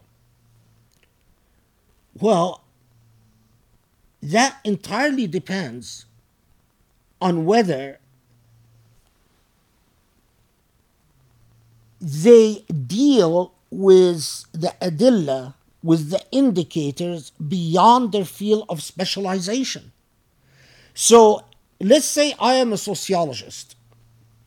Can I make a claim about what God wants based solely on my study of sociology? The answer is no. Sociology is not enough. But is what I'm doing as a sociologist relevant to understanding the divine will? Absolutely. And a good jurist would read what I do as a sociologist in order to understand what. So let me give you, I read a dissertation. I was serving on a committee of a doctoral dissertation from Turkey. And the person wrote a very interesting dissertation about practices in Turkey related to marriage and consent. How in real life consent or lack of consent is practiced in various parts in Turkey when it comes to marriage.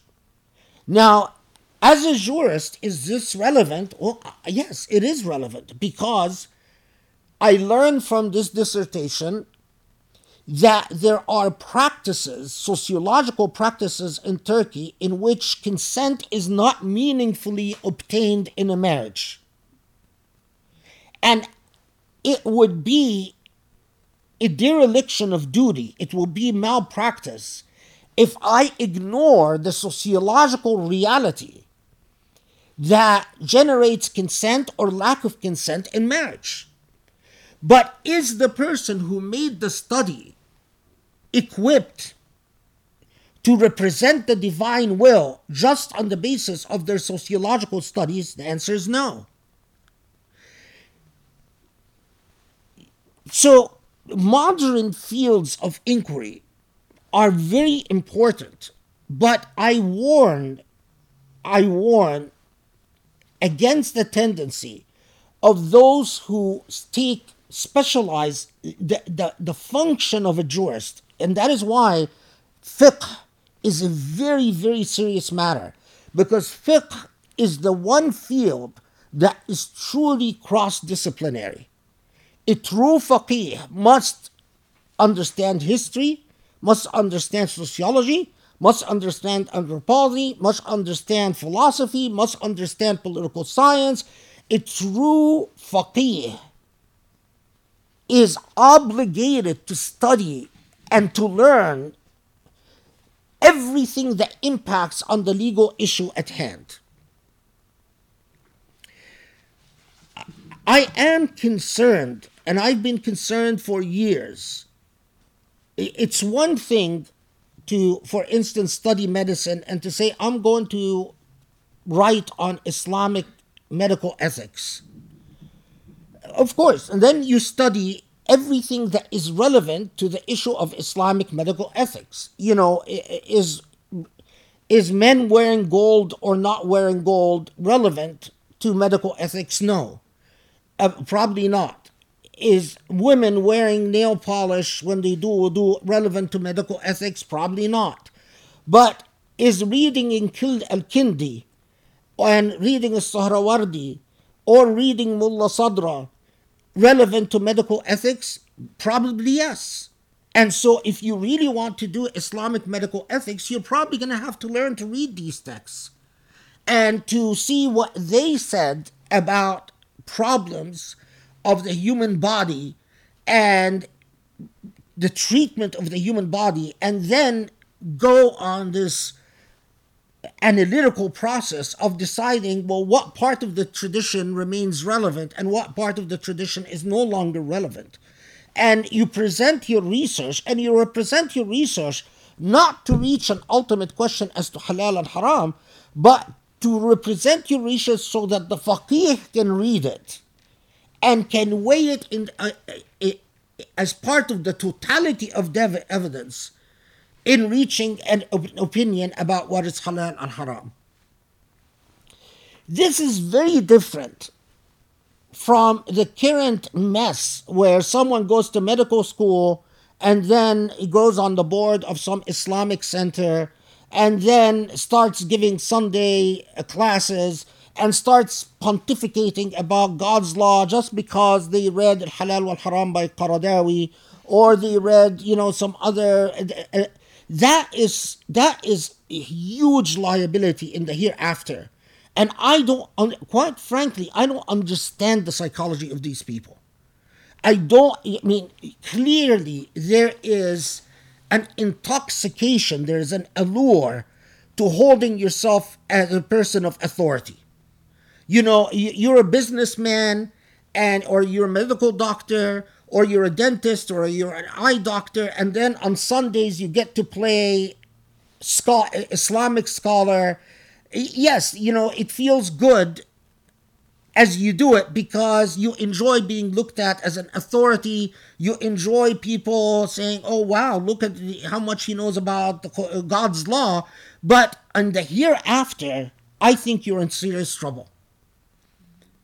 Because in the hereafter, you are going to be held responsible for every act of misleading that you generated by playing the role of a faqih, because you didn't exercise due diligence. You're not equipped to study all the adillah, but you pretended to be equipped. And I don't understand those people. I've seen so many Arabs and Indo-Pacs play this game where, they're a dentist, or they're an eye doctor, or they're a businessman, and then they go into the Islamic center and mashallah, they've become an imam. And what, do they really think they're not playing with their hereafter? Do they really think that they are not going to be in serious trouble in the hereafter? This is not what they trained for. This is not what they spent their lifetime studying for. They haven't gone through the process that is required, the type of piety and the type of humility and the type of reverence to knowledge and to the type of attitude that you develop towards ilm that is drilled into you if you're properly trained. They don't have any of that. And so what they do is a pretense. It's a form of children, taking roles as they play child games. It's a very serious responsibility, and I pity these people. I often just feel like, if they knew what they were doing, if they seriously knew that what they were doing,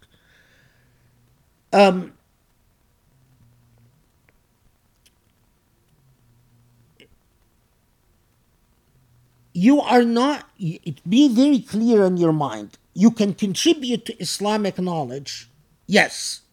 You could contribute to Islamic knowledge in a variety of fields, but don't play the role of a faqih unless you go through what is necessary to prepare a faqih, unless you pay your dues and you train as a faqih.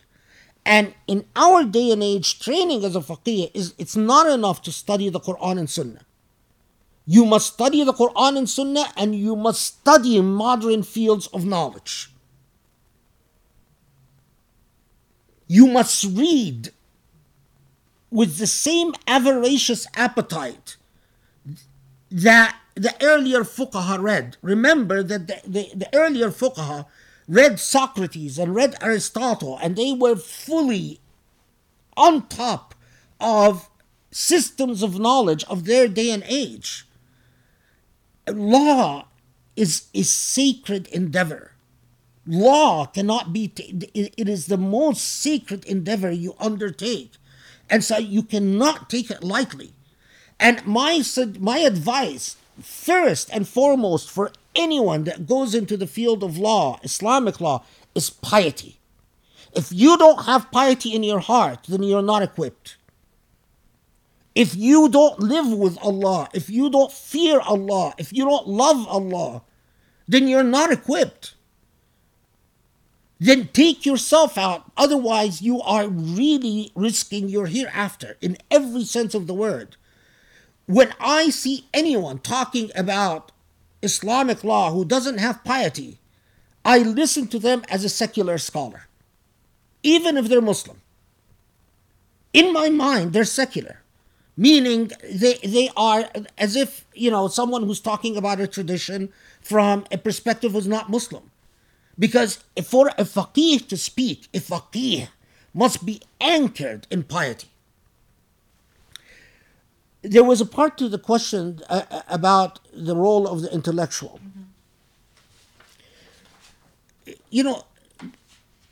Not every intellectual is a faqih, and not every faqih is an intellectual. A faqih is a jurist. There are jurists who rise to the level of intellectuals, public intellectuals. And there are jurists that never rise to the role of public intellectuals because they are problem solvers. They deal with micro problems. They don't look at the macro level like an intellectual does. And an intellectual looks at law, ethics, sociology, anthropology. An intellectual looks at the macro level, not to tell us the halal and haram, but to augment our wisdom about history, or about systems of government, or about the way societies work and social movements. An intellectual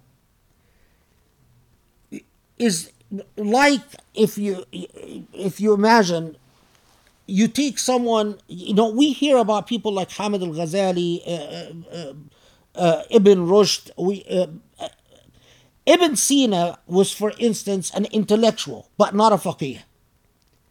Ibn Rushd was an intellectual and a faqih, but his writings as a faqih are distinct and separate and apart than his writings as an intellectual.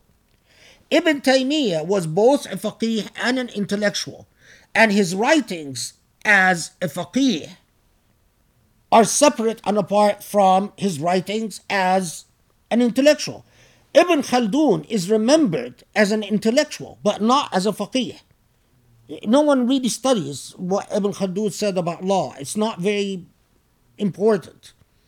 But what Ibn Khaldun said about history and sociology are very important. So, what does it take to form a Muslim intellectual? Let's separate. There are many intellectuals who are not Muslim or who don't come from a Muslim perspective. Meaning what? The first key thing for someone who would count as an Islamic intellectual, as opposed to just an intellectual, is not that they're Muslim. No. Is that their commitments are Islamic. In other words, they are committed to the Muslim Ummah. They are committed to the Islamic faith. They are committed to understanding the past of Islam and the future of Islam for the good of Islam. What defines an Islamic intellectual is, to put it bluntly, someone who cares about Islam and about Muslims, because they are committed to that universe of meaning that we call Islam. For me, an Islamic intellectual must also have piety. The problem was a lot of so-called Islamic reformers, like the idiocy that is going on right now in Egypt, with all these idiots calling themselves mujaddidun. We are reformers. But they lack piety. They don't have the love of Allah or the fear of Allah. They don't talk about taqwa Allah. Think about Christian reform. How many Christian reformers do you know of that were not piously Christian? All Christian reformers wore their piety on their sleeve. No one would take them seriously as Christian reformers unless they wore their piety on their sleeve. How many Jewish reformers do you know of that were not proudly Jewish and piously Jewish? I defy you to find any meaningful Jewish reformer who is not proudly Jewish and piously Jewish, even when they criticize Jews in the most vehement terms. They did so out of love and commitment to their faith and to their tradition. It is only in the world of Islam where we find people who are proudly secular, like Nawal Saadawi in Egypt. Everything she says indicates she doesn't believe in God, she doesn't believe in Islam, she doesn't love the Prophet, she doesn't care about the Prophet, but we are willing to accept her as an Islamic reformer. That's nonsense.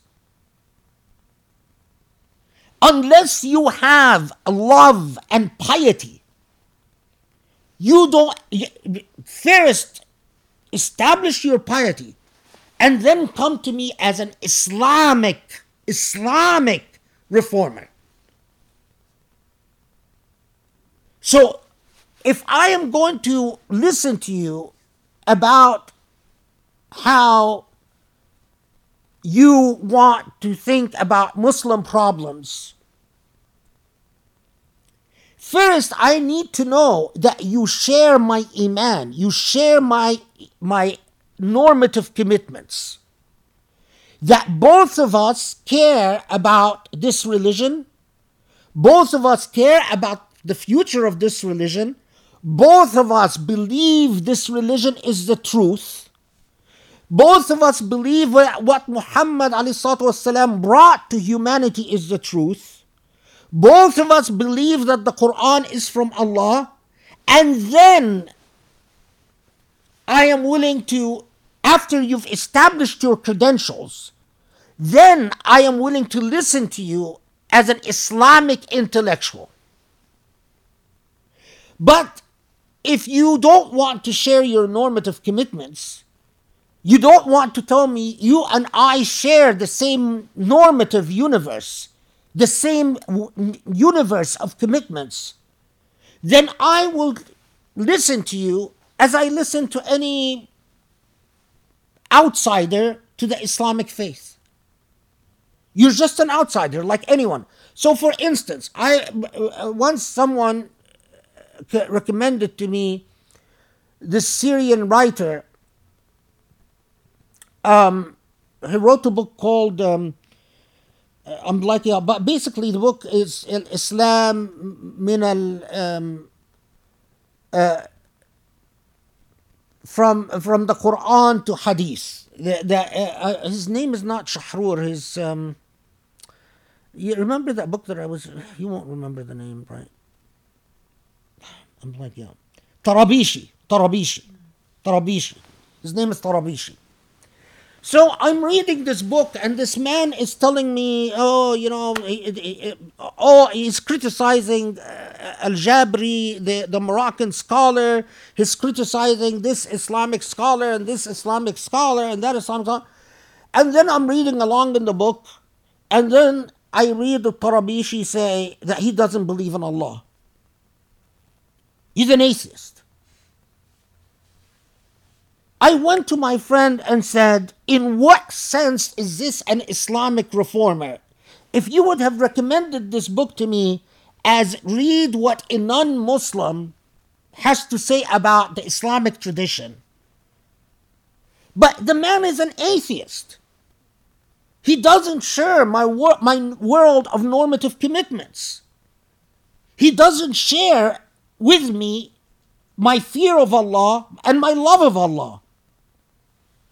So when he tells me, as Tarabishi says, that Islam was actually intended as an Arab religion, and it was just an historical accident that it became a universal religion,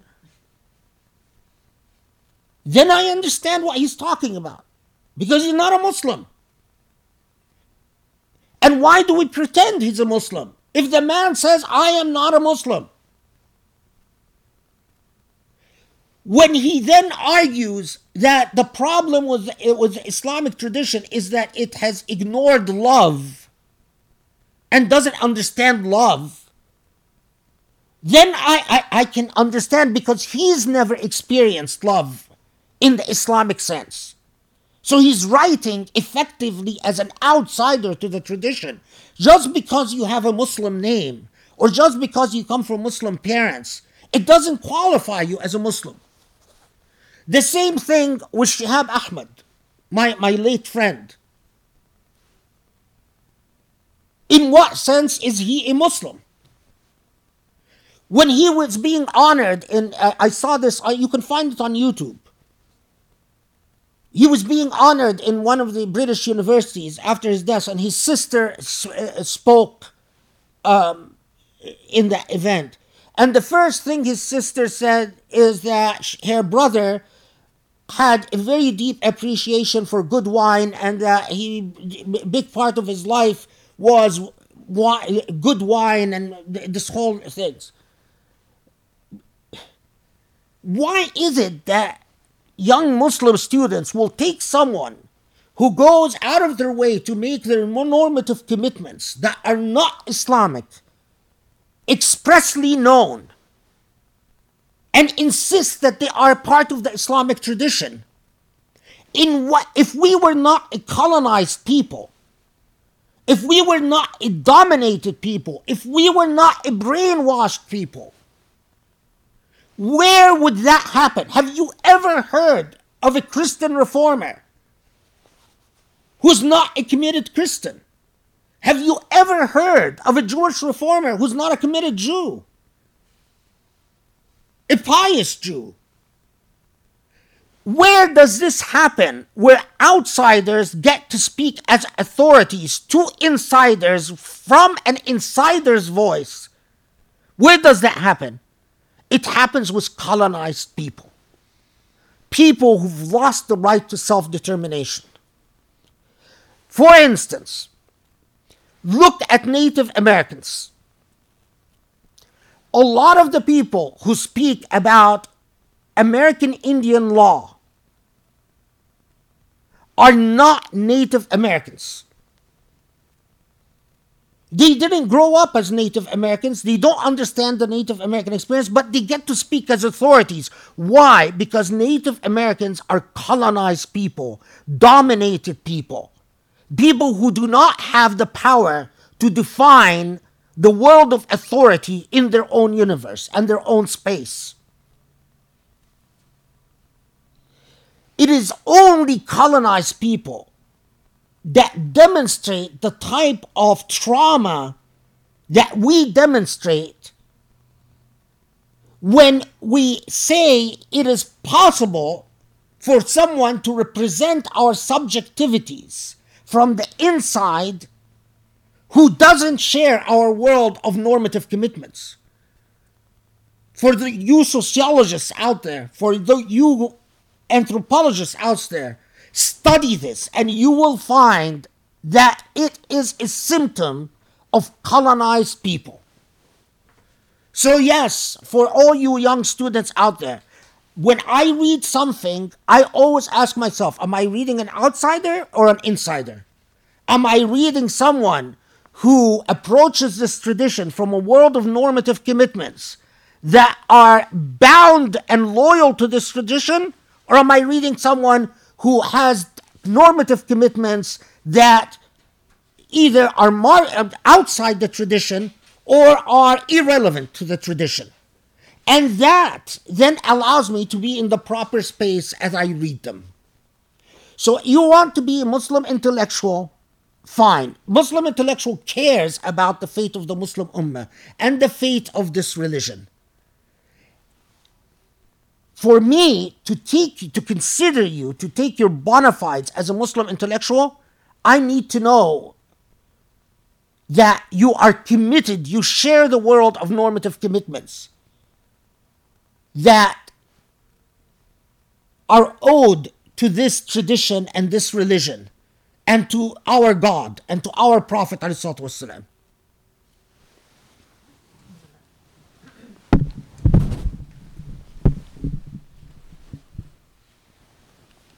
Alhamdulillah, that was really important. And actually, there's another question in this vein, which I think also helps to just drill a little bit deeper on the idea of jurists. So the context is the unprecedented advancements in technology have allowed us nowadays to collect data on a societal level. This has allowed researchers and scholars to better understand people's opinions, attitudes, and preferences on the macro level and how they change over time. It is very surprising to me that Islamic scholars and jurists are not leveraging the power of data to guide their legal opinions and resolve disputes on matters that have historically been considered debatable and have sparked controversy. Gallup, for example, an American company that runs and collects national surveys, and the ACLU ran several surveys to understand the struggle that Muslim women are facing when wearing the hijab. Another set of surveys gives the reader a closer look to the state of Islamophobia around the world and the US in specific. Looking at the numbers and reasonably analyzing the data, one will reach a conclusion that Muslim women should refrain from wearing the hijab in public until they get comfortable to put it back again.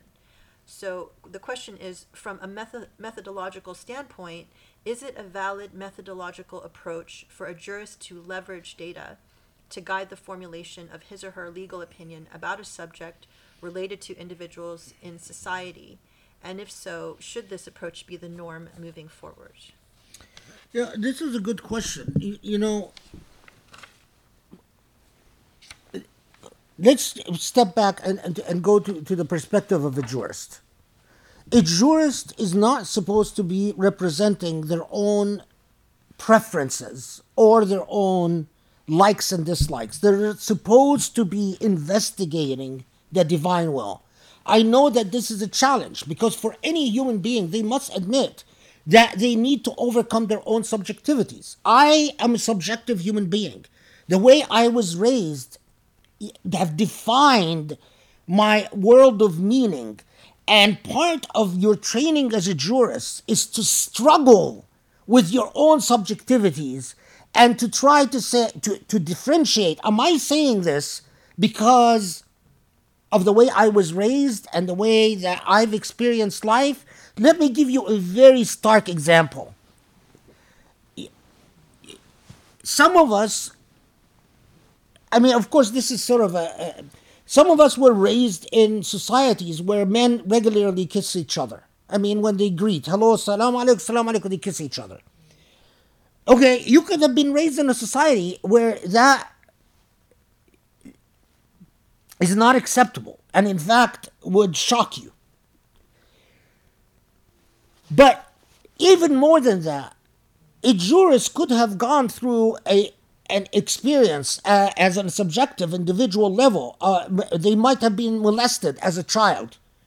And the fact that they were molested makes them react to the question of intimacy or any expression of intimacy between men at an emotive level. Your training forces you to constantly scrutinize yourself.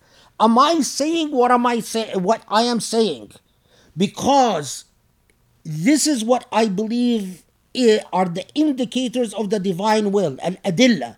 Or am I saying it because this is the way I see the world or understand the world, or this is the way my preferences are or my subjectivities are? So that is one of the key things that is required for a jurist. Second, why is this important to the question of things like Gallup polls and modern forms of data analysis. Well, your study of the divine will sometimes demand that you take the larger sociological picture into account. If you're issuing an opinion about a woman who says, I feel at risk when I wear the hijab, I feel a sense of danger. It is not an issue of whether you like women wearing hijab or you don't like women wearing hijab. It is your understanding of the law as to why the hijab, what circumstances would allow an exception to the law, what circumstances would allow a license, what type of circumstance, what ultimately is the objective and purpose of the law.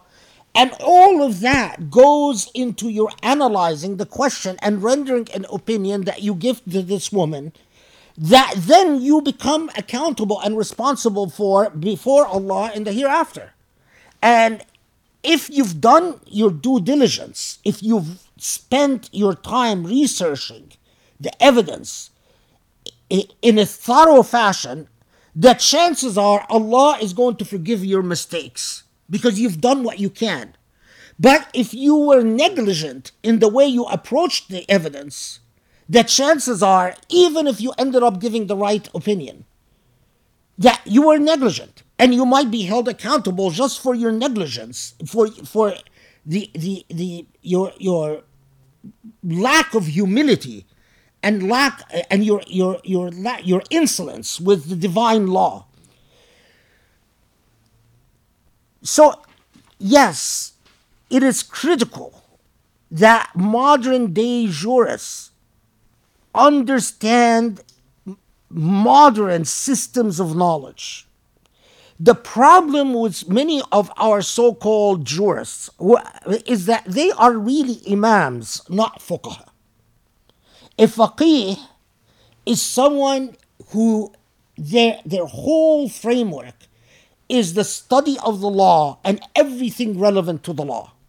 And everything that is relevant to the law includes data like Gallup polls.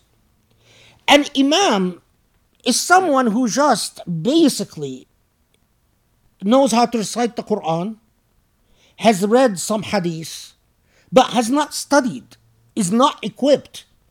And so for a lot of these imams,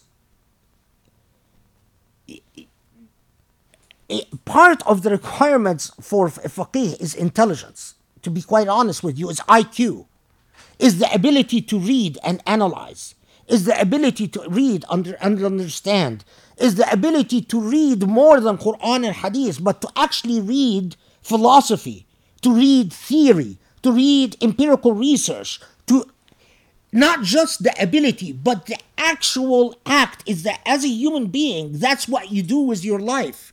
A lot of those imams in mosques have never opened a book of sociology in their life, have never opened a book of history in their life, other than these dogmatic Islamic books that don't really tell history; they tell stories. In my view, that's the problem, is that we don't have real fuqaha, or have very few fuqaha. Colonialism has stripped us and has thoroughly impoverished our institutions, and we never re-emerged out of that, because it is unfair when we go to imams who don't have the intelligence and don't have the wherewithal, they don't have the methodologies, they don't have the training to actually serve as fuqaha, and then we go and pose fuqaha-like questions to these imams. And of course, what they give are knee-jerk reactions. They shoot from the hip. And they try to, when they find the world too complex and too challenging for their intellects that have not been formed and not been trained to handle the complexity of the world, what do? They streamline the world according to what they read in texts. So they simply ignore the complexity of the world. They create a make-believe world in the in their own little spaces as imams, in which the world fits the Quran and Sunnah rather than the Quran and Sunnah dealing with the world. So what you get from them is something completely detached from the world in which we live in. And then we start, well, maybe then God's law can't deal with the modern world. And that's a very dangerous thing to say. But that's the natural result of the lack of serious educational institutions. Azhar has been destroyed by despotism. Do you know you can't teach anything in Azhar without the Egyptian Amn al-Dawla saying it's okay?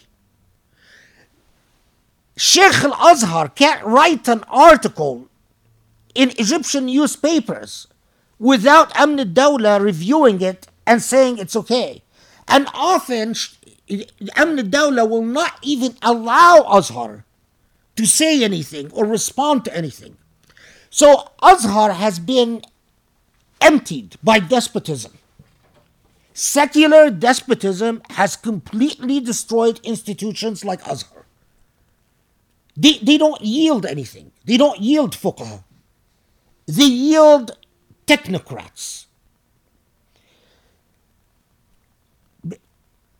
Unless, I say a million times, unless wealthy people understand that the serious jihad of our age is the jihad of knowledge, that we win and we lose on the basis of ideas, and that information today is the true power and the true weapon.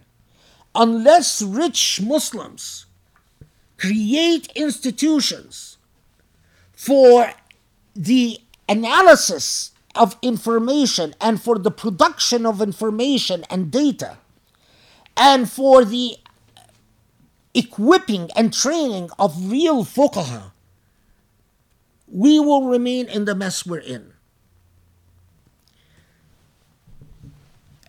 I personally will not go to an imam. I might go to an imam for, some minor technical issue, very minor technical issue, like does Ramadan start on this day or that day? Or like, when is Eid going to start? Or like, where can I do my wudu?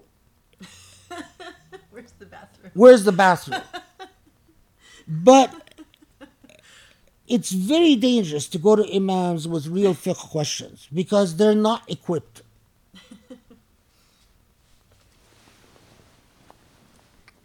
Alhamdulillah, thank you. Are you doing okay? Okay. We have a lot of big questions, but I have some relatively smaller questions too. So since you touched upon a social convention issue, I'm going to ask this one. My next question pertains, this person actually, thank you because we got a lot of great questions from this person, you know who you are. My next question pertains to social norms and behavior that evolve over time in a society, such as hugging and kissing during greetings. For example, men hugging women in greetings or vice versa. I have an understanding of this subject from a sociological perspective, but not from an Islamic one. How does Islam reconcile social norms governing modern society and the permissibility or moral acceptance of these norms in Islam? Yeah, these are the really tough questions because, if we had, ideally, we would have a juristic culture. In other words, there would be a lot of fuqaha, men and women, And ideally, we would be able to engage in serious conversations about questions like that without fearing that we would be labeled either liberal or promiscuous or fanatic or, all the different labels and we would exchange in serious discourse in order to fully explore what the divine will could be about these evolving situations. And if we had that type of rich interaction, the state of Islam in our world would be quite different. But for instance, a lot of people don't know that actually a lot of jurists, especially in the jurisprudence in the first 4 centuries of Islam, said that men kissing each other is either haram or makruh. Now, and the irony is that a lot of them would say that touching the nose is okay, but not kissing. And of course, what you see there, and that by the way, it's a jurisprudential position that evolved, and it evolved in response to the fact that in a lot of Arab cultures, men do kiss each other. What is fascinating also is when you read in the juristic tradition, when they talk about men hugging or kissing and the role of fitna. So, whether you hug or kiss a slave boy, whether a man can hug or kiss a young man, a teen. These types of discourses, of course, most of us in the modern age don't know about them because they evolved from social contexts that elicited these discourses that are very different than our own. Now, of course, from a jurisprudential point of view, the critical issue is fitna. And whether the practice can result in the type of fitna that would make the risk of people engaging in sexual behavior that is haram, the juristic principle of what leads to haram is haram. Now, I have to tell you that the way I was raised, in the society I was raised in, when I see men and women hug or kiss, all the years that I've lived here, but I still cringe. I still cringe because the way I was raised is to always see that as a suspect act. In the society I grew up in, the only men and women that would hug and kiss would be, if they're not married, that is, or brothers and sisters and so on, were secular, westernized kids, sons and daughters of rich people, who basically were always the enemies of Islamists. The kids who went to American schools and British schools, American universities and British universities, and they're driving expensive cars, and they're flouting their westernized values in order to basically say to the Islamists, the hell with you. And so when I was young, when I saw these kids who would meet each other and hug and kiss, I always saw them as my ideological enemy. Now, at the same time, I knew that when my cousins would meet each other, they would hug and kiss, Although the sheikh in our local mosque would tell us that it's haram for the cousins to hug and kiss when they meet. Having lived in this society, I know that psychologically I resist accepting, revisiting the issue of fitna and hugging and kissing. Why? Because psychologically it has been drilled into me that men and women should not hug and kiss. But I know at the same time that it is not about my psychology, and that is not what Allah would find acceptable from me. And that before I go and say, this is Allah's law, I must base it on actual evidence and actual adillah, and on a true understanding of issue of fitna. And the fact that fitna is often defined sociologically or culturally. Often it is the sociologists and the empiricists who can really tell and educate me about fitna, unless I just want to make it depend on a cold understanding of the text that is often completely disconnected from reality. So I am not going to give a definitive answer to that because I am unable to overcome my psychological biases against it. But I have to admit them.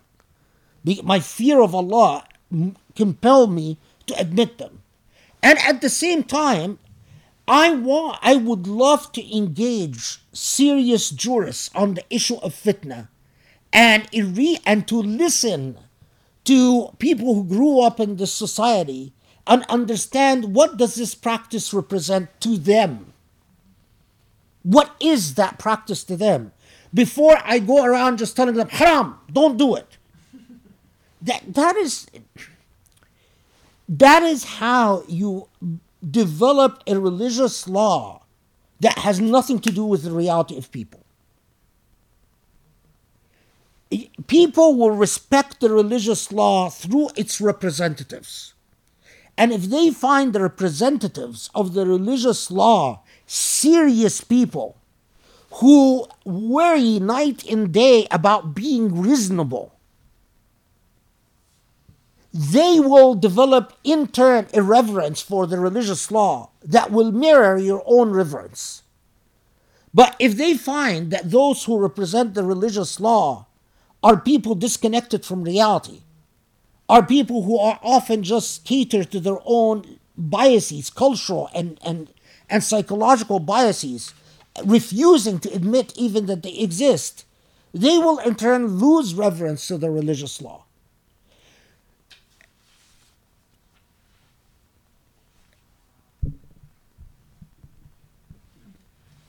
Yeah, there are a lot of issues that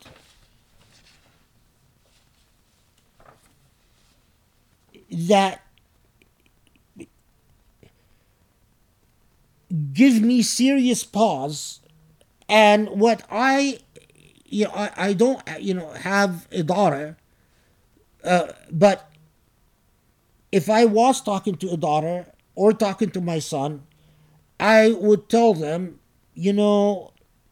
just guard against fitna, guard against shaitan. Don't initiate it, but whether you accept it on the receiving end or not depends on your own honesty with your fitna. I will never, in other words, you know yourself, and if you start developing the type of feelings, regardless of who that woman is, and you know the feelings, then run away from any potential hug and kiss. And if you're married, even more so. If you find these, trickling of warm feelings that give you pleasure, then no, then run. That's the way that I can handle my cultural biases and handle the crux of the law. I understand that all the discourses I read about kissing and hugging always revolved around the issue of modesty and guarding against fitna. And so I cut through the chase. My son doesn't want to hear my long lecture about who said what, and this jurist said this, and this jurist said this. Okay, give me the bottom line. And the bottom line that I tell my son is, إياك والفتنة. Don't allow these, if you get that, and Allah knows. So you're not going to be able to lie to Allah. And if you get pleasure from it, if you get enticement from it, if you start developing thoughts about a woman, especially a married woman, you know that you are then committing haram. And you have to run away from it. If you have none of these, then, it might be from the lama'im. Even if it's an infraction, it might be from the minor sins that Allah would forgive, if it's a sin. And Allahu Alam, Allah knows best. Because it's an issue that as an Egyptian Arab man who was raised an Egyptian Arab man, I don't want men and women to teach each other, ever. That's the way I was raised. But it's not about how I was raised, and it's not about what makes me comfortable. If I had it, if it's an issue, if you go with with the world I'm comfortable with, the world I'm comfortable with would... No cell phones, no computers. Yeah, I mean, it would be a very different world. Go back to the dark ages. Yeah, I'm still trying to adapt to electricity. I prefer a world without electricity.